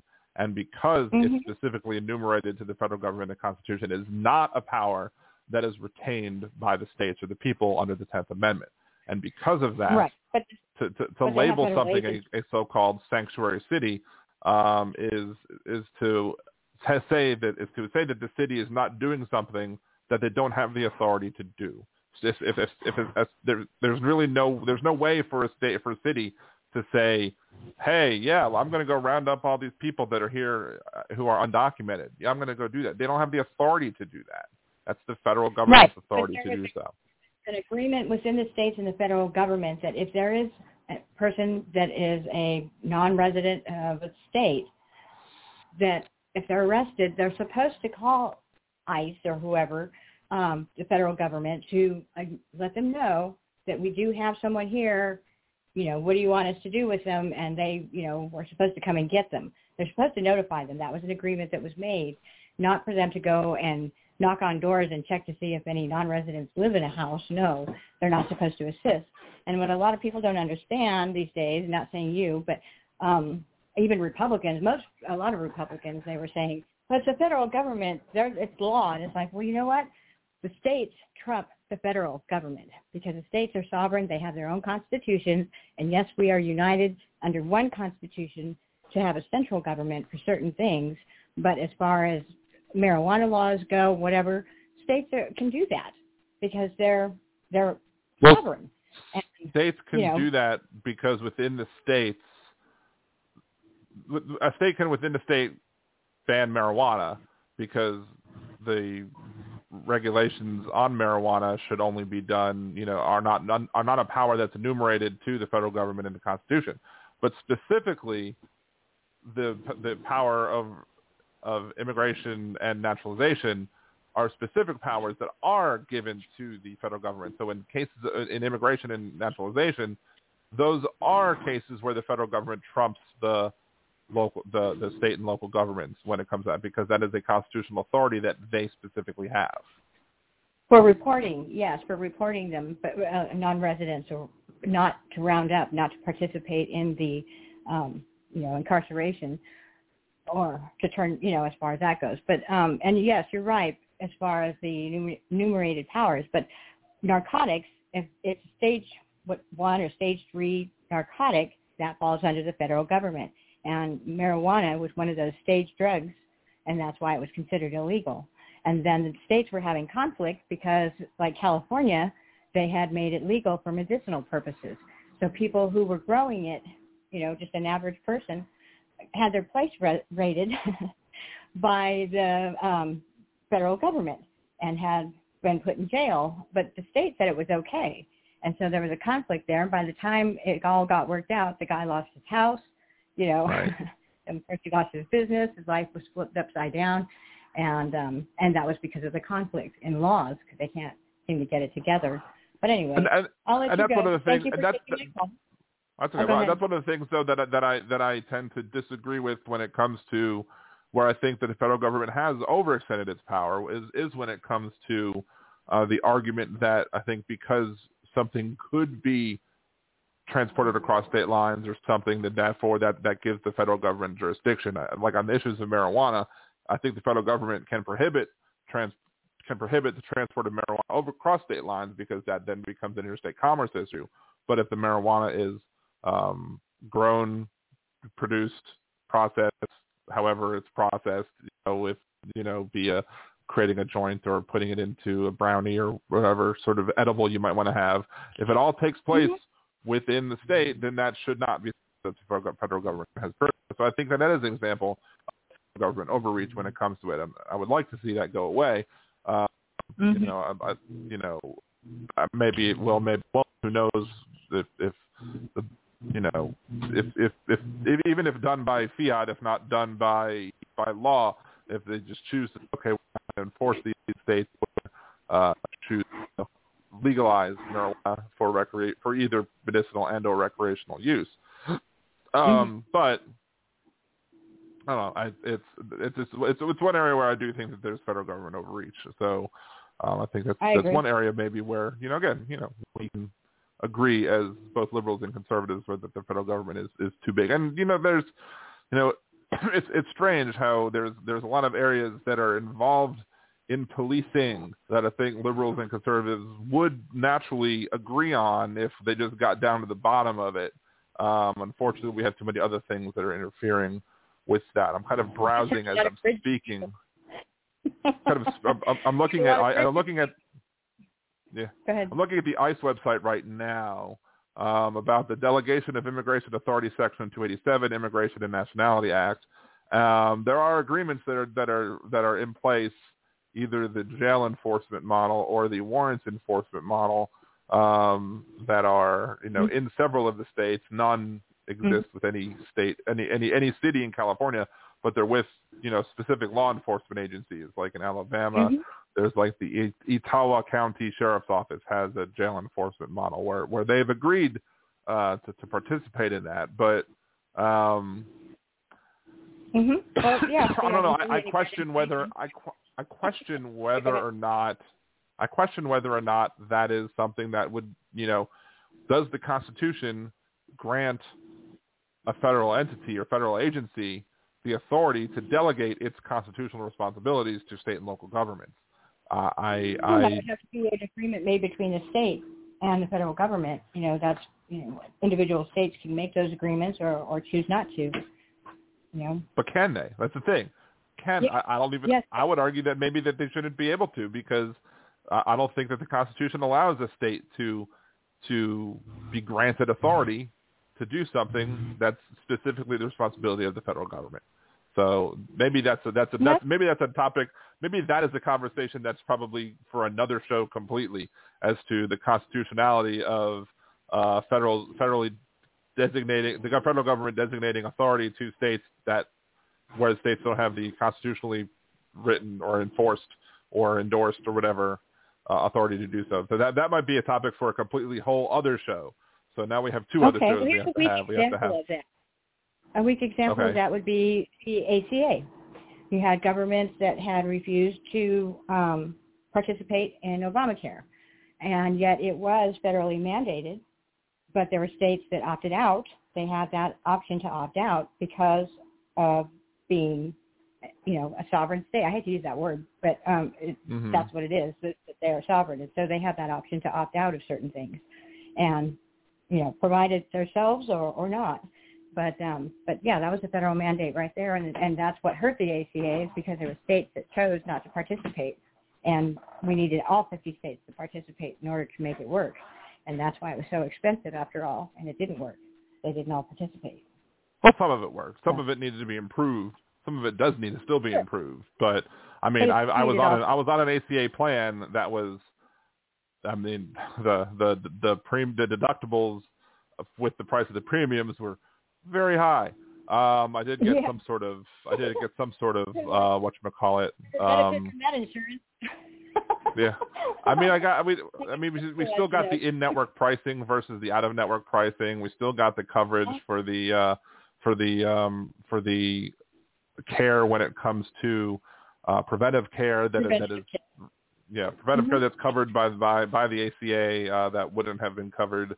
That might not have been covered on other plans. It was only, I think, before the ACA, the only plans that were required to have preventive care were bronze type plans, where you had low premium, high deductible type plans. Those plans were required by law to provide those things. But then again, some of the plans that were on healthcare.gov were high premium, high deductible instead of low premium, high deductible. So it was. I used to have a low premium, high deductible plan at where I worked, and it was good for us for several reasons. But it was, I think that the company paid a good chunk of the premium. Is the easy way to say it. The more difficult way to say it is that I paid for it with my work. It's just to show up on my paycheck. Anyway, let me go ahead and let you go because I probably need to go to hit the sack too sometime soon. But thank you very much for calling in. Maybe next week I'll have to talk more about the things. Maybe I'll briefly go over. I think you could hit, if you want to listen on the phone still, or you can call back. If I hit something and you're still listening, you can put you on mute. You can call back or re-flash your question mark, or bringing a boy, hey, she wants to talk again. But let's see, where is it? Or the Florida SB 90, the Florida law, the SB 90 is what was passed. I do want to talk about some of those things briefly that are in that bill. The earlier versions of the law would have banned the use of ballot drop boxes altogether. There were changes that were made that do allow for drop boxes, but they have to be chosen at least 30 days before an election. Election officials must supervise the drop-in boxes while they're open. That just adds more effort on the part of the makes it less likely to have those drop boxes. This measure also limits who can hand out items, including food or water, to voters waiting in line. Items can't be given to voters within 150 feet of a ballot box. Only volunteers or staff working with the election supervisor can provide, quote, nonpartisan assistance. So basically, they're trying to, again, deal with this problem that's not a problem. They're creating a problem that doesn't exist, i.e., somehow it violates according to Republicans, it violates election integrity. Let me reword that. According to Republican officials who are voting on this legislation or drafting this legislation, handing out water to people in line is somehow harming our election process. That's a better way to put it. Let's see. So let's look at the bill in and of itself to see what passed. SB 90. Let's see. Scroll through the intro. Section 1. There's supposed to be uniform statewide voter registration application. I mean, that sounds fine, but of course it says whether the applicant has been convicted of a felony, and if convicted, it has had his or her voting rights restored, and by including the statement, I affirm that I am not a convicted felon, or if I am, my right to vote has been restored. That's fine. Of course, the Republican legislature in Florida after this in 2016, the state of Florida specifically voted. It was the people of Florida that voted to allow felons to have their voting rights restored automatically after getting released from prison. The legislature then said, well, no, you have to pay your fines first. It's not what the people voted for. That is not what the people voted for. So, Florida statute is amended to read, online voter registration. An applicant may submit an online voter registration application using procedures in the section, maintain and secure website that safeguards the applicant's information, submit a voter registration application including first-time voter registration applications and updates, submit information necessarily to obtain an eligibility to vote, swear to the oath. Online voter registration must comply with information technology security provisions. For an applicant to update his or her voter registration record, he or she must provide his or her date of birth and either his or her Florida driver's license number or the identification number of Florida identification card issued. So fine. So look, you don't even need to give anybody your picture ID. You can just have the information and do it. And Louisiana does that too. That's fine. I don't have a problem with that. I don't have a problem with people being able to change their voter registration online. It's 2021. We should be able to do that. And they allow people to do that as long as they can prove who they are. And that's fine. But by proving who they are is just Here's your driver's license number. Here's your birth date. Oh, that matches in the system. Cool, we're good. Or here's the number from the voter ID that you've given. Now, whether or not the voter ID is freely available, that's another thing. But again, to me, as long as the ID is freely available, you have no problem with them requiring it. But there you go. You've proven who you are. There you go. And then if you can't do it that way, if you don't have those IDs, you can go in and you can do it with your other information at the DMV or wherever you would go with your paperwork that would show who you are. There's supposed to be a risk assessment. Let's see.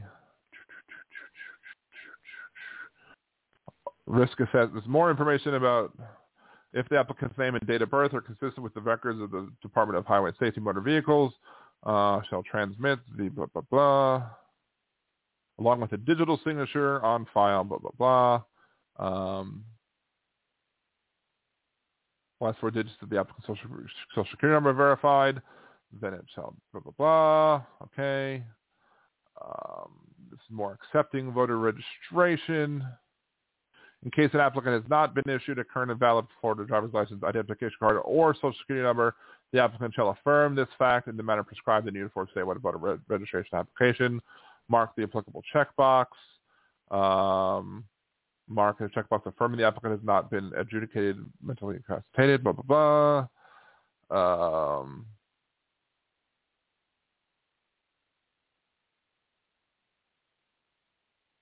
You have to prove that there's non-existence of a voter. If you don't have a driver's license, you can do it the other way.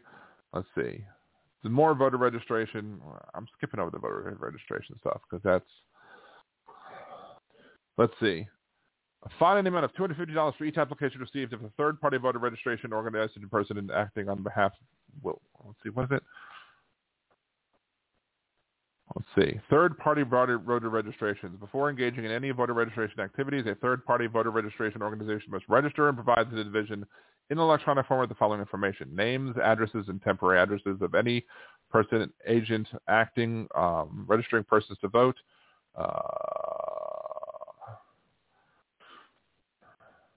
Person, acts as a fiduciary, ensuring that any voter registration application entrusted, irrespective of party, must be promptly delivered to the division within 14 days after the applicant completes it, but not after registration closes for the next ensuing election. Fine. I don't have a problem with that. The third-party voter organization must notify the applicant at the time that the organization might not deliver the application to the division in less than 14 days or before registration closes. A third-party voter registration organization must also inform the applicant how to register online with the division and how to determine whether the application has been delivered. If it's not promptly delivered, then there are fines. Okay, that's fine. I have no problem with this part of the law either. So it's good. See, we're finding parts of the law. This is what I'm saying. There are parts of these laws. There are parts of these laws that have to do with voter IDs, and there are parts of these laws that don't have to do with voter IDs. There are parts of these laws that are fine, and there are parts of these laws that are not fine. Finding a third-party voter registration, providing third-party, assessing fines against third-party voter registration organizations who do not do what they're supposed to do. Fine with that. No problem with that whatsoever.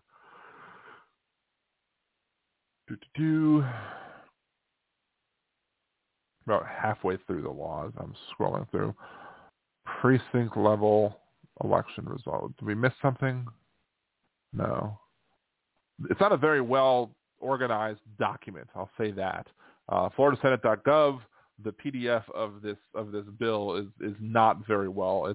There's no go to this line. It's not a table of contents where you can just go scan to find the page where the thing's on. Let's see. So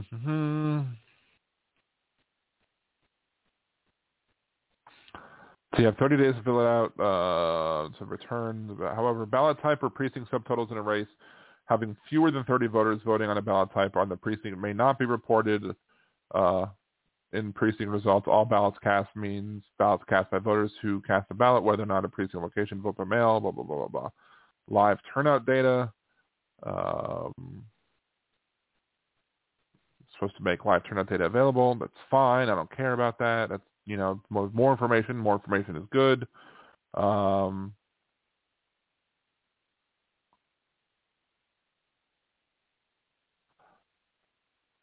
of candidate oath. In addition, any person seeking to qualify for office as a candidate with no party affiliation shall, at the time of subscribing to the oath of affirmation, state in writing that he or she registered without any party affiliation and he or she has not been a registered member of any political party for 365 days before the beginning of the qualifying preceding the general election. Wow, that's weird. So a person can't just say, I'm going to run as an independent voter. I'm going to run as an independent candidate because I no longer want to be a Democrat. I no longer want to be a Republican. They have to do so 365 days before qualifying of the general election. Whew. I mean, that's a little foresight there. So why that's needed, that seems to be maybe solving either a problem that doesn't exist or trying to solve a problem of enticing people to run against, enticing like a conservative to run against as an independent to draw votes away from the Republicans, or enticing, if you have a close primary, or enticing a Democrat to run as a independent liberal to try and draw votes away in the general election from the Democrat in question. So maybe that's what they're trying to do with that one, which seems to only protect the parties in power, or the party in power, which is, in this case, is the Republican Party. But it could also, it helps both parties, which to me makes it suspect. And I'm a liberal. I'm a registered Democrat. I am suspect of such things. So I don't agree with that. Let's see. Qualified.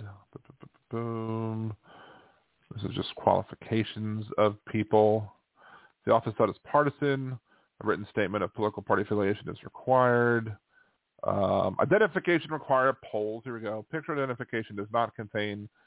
If the picture identification does not have a signature of the elector, the additional identification that provides an elector's signature shall be required. Address appearing on identification presented by elector may not be used as the basis to challenge an elector's legal residence. The elector shall sign his or her name in the space provided, blah, blah, blah. Let's see. The clerk or inspector can compare the signature with that of the identification. Here's one of the things that's the issue. Somebody did provide a screenshot or a picture of, I think it was DeSantis' signature and how it looked over the past 8 years or so. His signature differed vastly over those 8 years, because signatures aren't always guaranteed to be perfect, but yet you're requiring somehow that we match the signature. That's all subjective. And I think, let's see, the clerk or inspector shall compare the signature with identification on file. Let's see. Elector seeking assistance in casting ballots, oath to be executed. This is unlawful for a person to be in his voting booth with any elector. Okay, whatever. Declaration to give assistance. This is just what you need to help somebody vote if they are incapable of voting themselves. Canvassing returns. Audit. And I might be scrolling past things in this law because it's not very well written. I haven't quite yet seen the food thing or the water thing. Here's vote by mail. And this is one of the things that supposedly is going to harm, potentially harm Republicans, because before the 2020 elections, the Florida Republican Party loved mail-in votes. They love to use mail-in votes. In fact, while Donald Trump was railing about how mail-in votes are fraudulent, the Republican GOP in the state of Florida was sending out requests for absentee ballots to Republican voters to get them to go register to vote and mail in their votes. So, I mean, more hypocrites for the hypocrite of the week. Yes.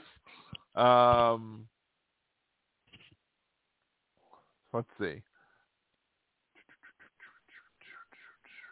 Where is that?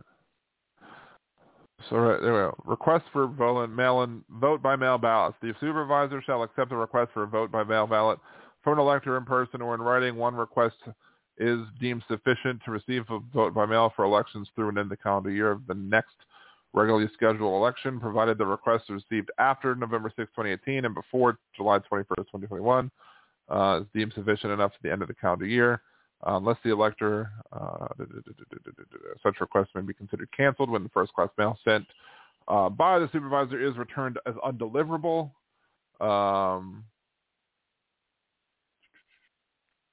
Written or telephonic request, the elector must provide his or her Florida driver's license number. The ballot is requested. However, absent uninformed service voter or overseas voter seeking vote by mail is not required to submit a signed written request for vote by mail. That doesn't seem to be equal protection under the law. If some people can do it without a signature, then all should be able to do it without a signature. Let's see. The request must be made. Requester's name, requester's address, requester's relationship to the elector, requester's signature for each request for a vote by mail. Ballot received. The supervisor shall record the date request. So I'm not necessarily seeing where it's saying what the restrictions are.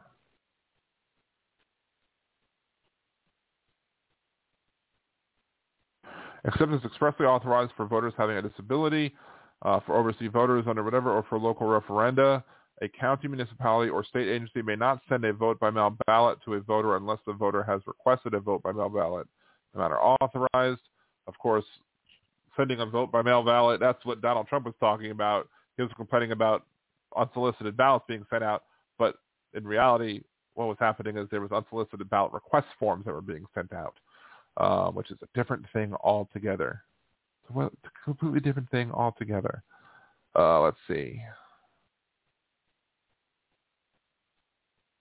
Voting in person, return of vote by mail, security. Supervisor shall designate each drop box site at least 30 days before an election. After a drop box location has been designated, one not been moved or changed. I was wondering why it's not moved or changed. Whatever. Let's see. Use an X as a mark is okay still, as long as they can provide blood sample of their next of kin. I don't know. This is just poorly written. Like at least when I was looking at the Georgia law, when I was looking at HR 1, it was nicely drafted. It was nicely presented. This one is really not nicely presented at all. Let's see. There's also the Texas one that we want to talk about. Lieutenant Governor Dan Patrick, not the Sports Center guy, said that the claims that were that these new laws suggested are racist. But let's see, outlawing 24-hour voting is one part of Senate Bill 7. It's backed by Abbott and Patrick. Bill would enact other sweeping changes to voting in Texas, including making it illegal for local election officials to proactively set applications for mail-in ballots, even if they qualify, and restricting the distribution of polling places and voting machines in diverse urban counties.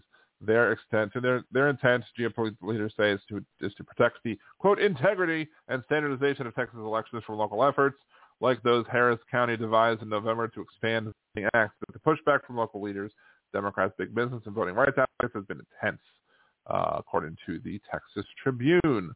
They didn't like the whole drive-in voting thing, for example, that was done. Why? I guess here's my ultimate problem with conservatives on this issue, and I guess I'm going to shorten it up and just end the show after 2.5 hours and not do a 3-hour show. Dan, it doesn't matter anymore. Let's be real. Dems control the polling stations and they decide who is the winner. They did it. That is not the case.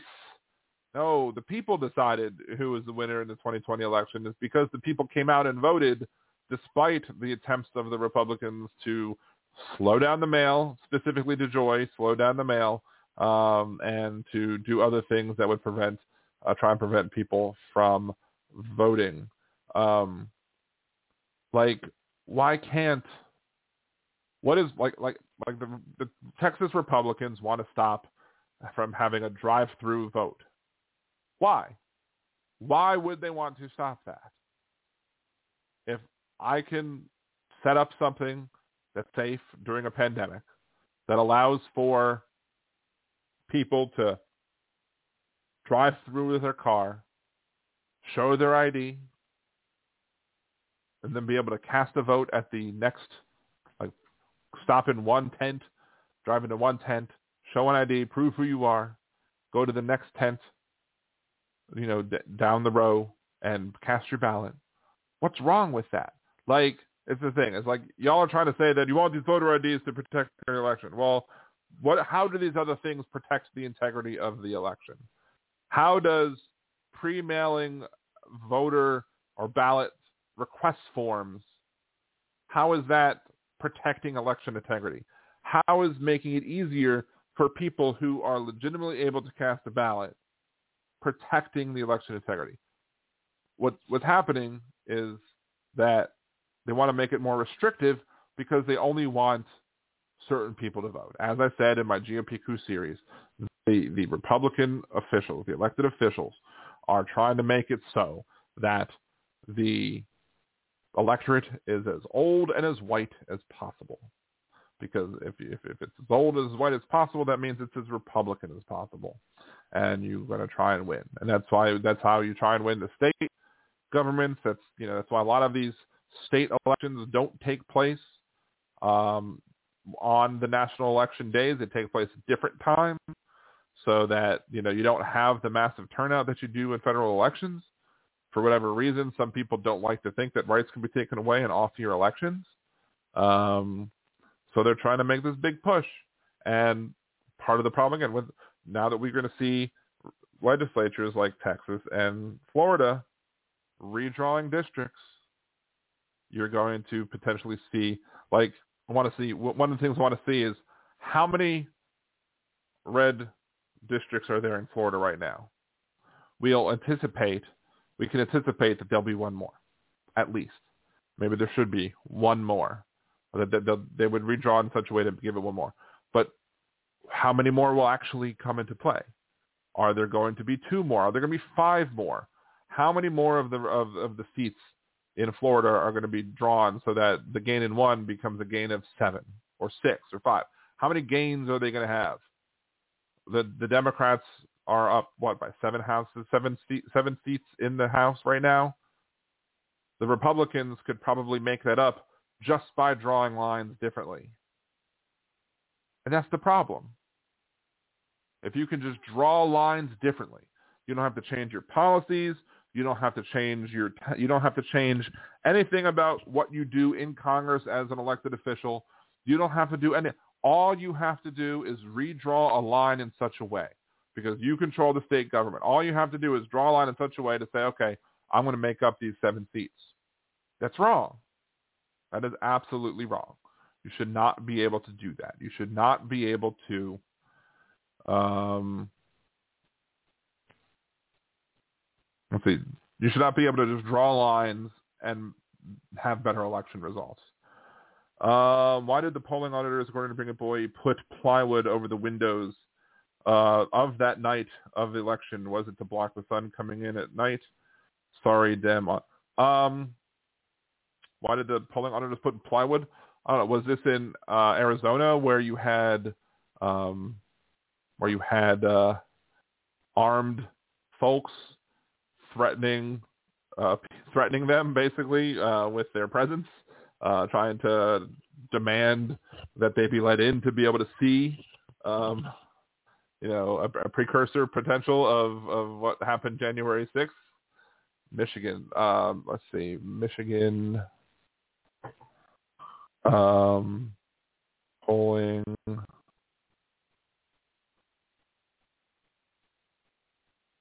because polling station boarded up. Let's see what we get.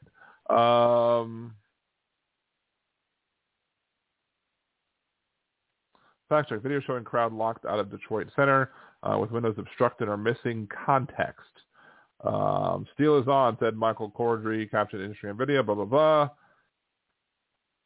There were too many challengers inside. The Detroit Free Press reported that challengers from both sides were locked out because the limit of challengers had already been exceeded. Earlier that day, 268 Democratic challengers, 227 Republican challengers, and 75 nonpartisan challengers were on the floor. The Free Press reported roughly 400 challengers were, quote, freely moving around the room. We were well over the 134 maximum. Election officials were concerned about COVID-19 spreading, yada, yada, yada. So that's probably part of it. The fact that, again, you had, hordes of people coming in from both sides wanting to, observe. Blah, blah, blah is basically a way to pass through. Anyway, you have armed people showing up like in Arizona. You have other people showing up, claiming that they're going to, stop the steal. Well, how are you going to stop the steal when you're coming up with weapons armed? How do I think you're going to do that? Yeah, maybe people are going to put things up there that are going to protect them, so that you had officials who had protesters show up at their houses.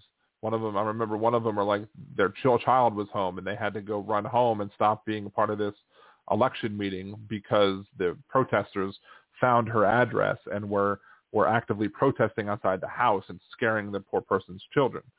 So yeah, that's a problem. Anyway, we're going to call it the end of the show. But first, before we do the end of the show, I'll replay the airing of my intro, just the intro part of my story of the 5th of May. Centuries ago, 3 grand ships sailed across the Gulf of Mexico, bringing condiments to trade to the people of Mexico.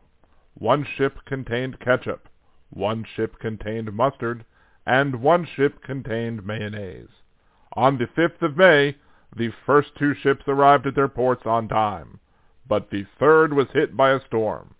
The hull was breached, the crew was lost, and the contents sunk to the bottom of the Gulf. This is why every May we celebrate Cinco de Mayo. And there you go. That was what I started the show with, and now we're ending the show with that as well. So there's the story of why we have Cinco de Mayo. But anyway, this is the end of this week's episode of Liberal Dan Radio. Talk from the left, that's right. We will be back next week, the day before I get my second of my crossover shots, so I may very well be fully vaccinated very soon. I might already be it, but I'm doing the Novavax trials, therefore I don't know. We'll see. Anyway, again, you can support the show. And shouts out to Deminox, to Cesar, to the host of the Most Ambitious, the Person Podcast. Get on the mend so we can get more of those, please, soon as well. Thank you. Again, subscribe to all the places, especially the YouTube channel. Go to the Patreon, support me there as well. Until next week, this is Dan Zimmerman's Liberal Dan Radio. Off to the left, that's right.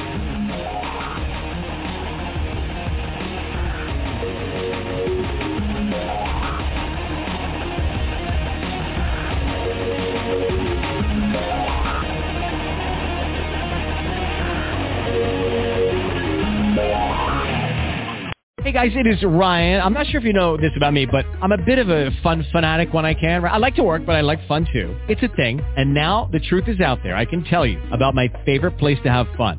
Chumba Casino. They have hundreds of social casino style games to choose from with new games released each week. You can play for free anytime, anywhere. And each day brings a new chance to collect daily bonuses. So join me in the fun. Sign up now at ChumbaCasino.com. No purchase necessary. VGW Group. Void where prohibited by law. See terms and conditions. 18+.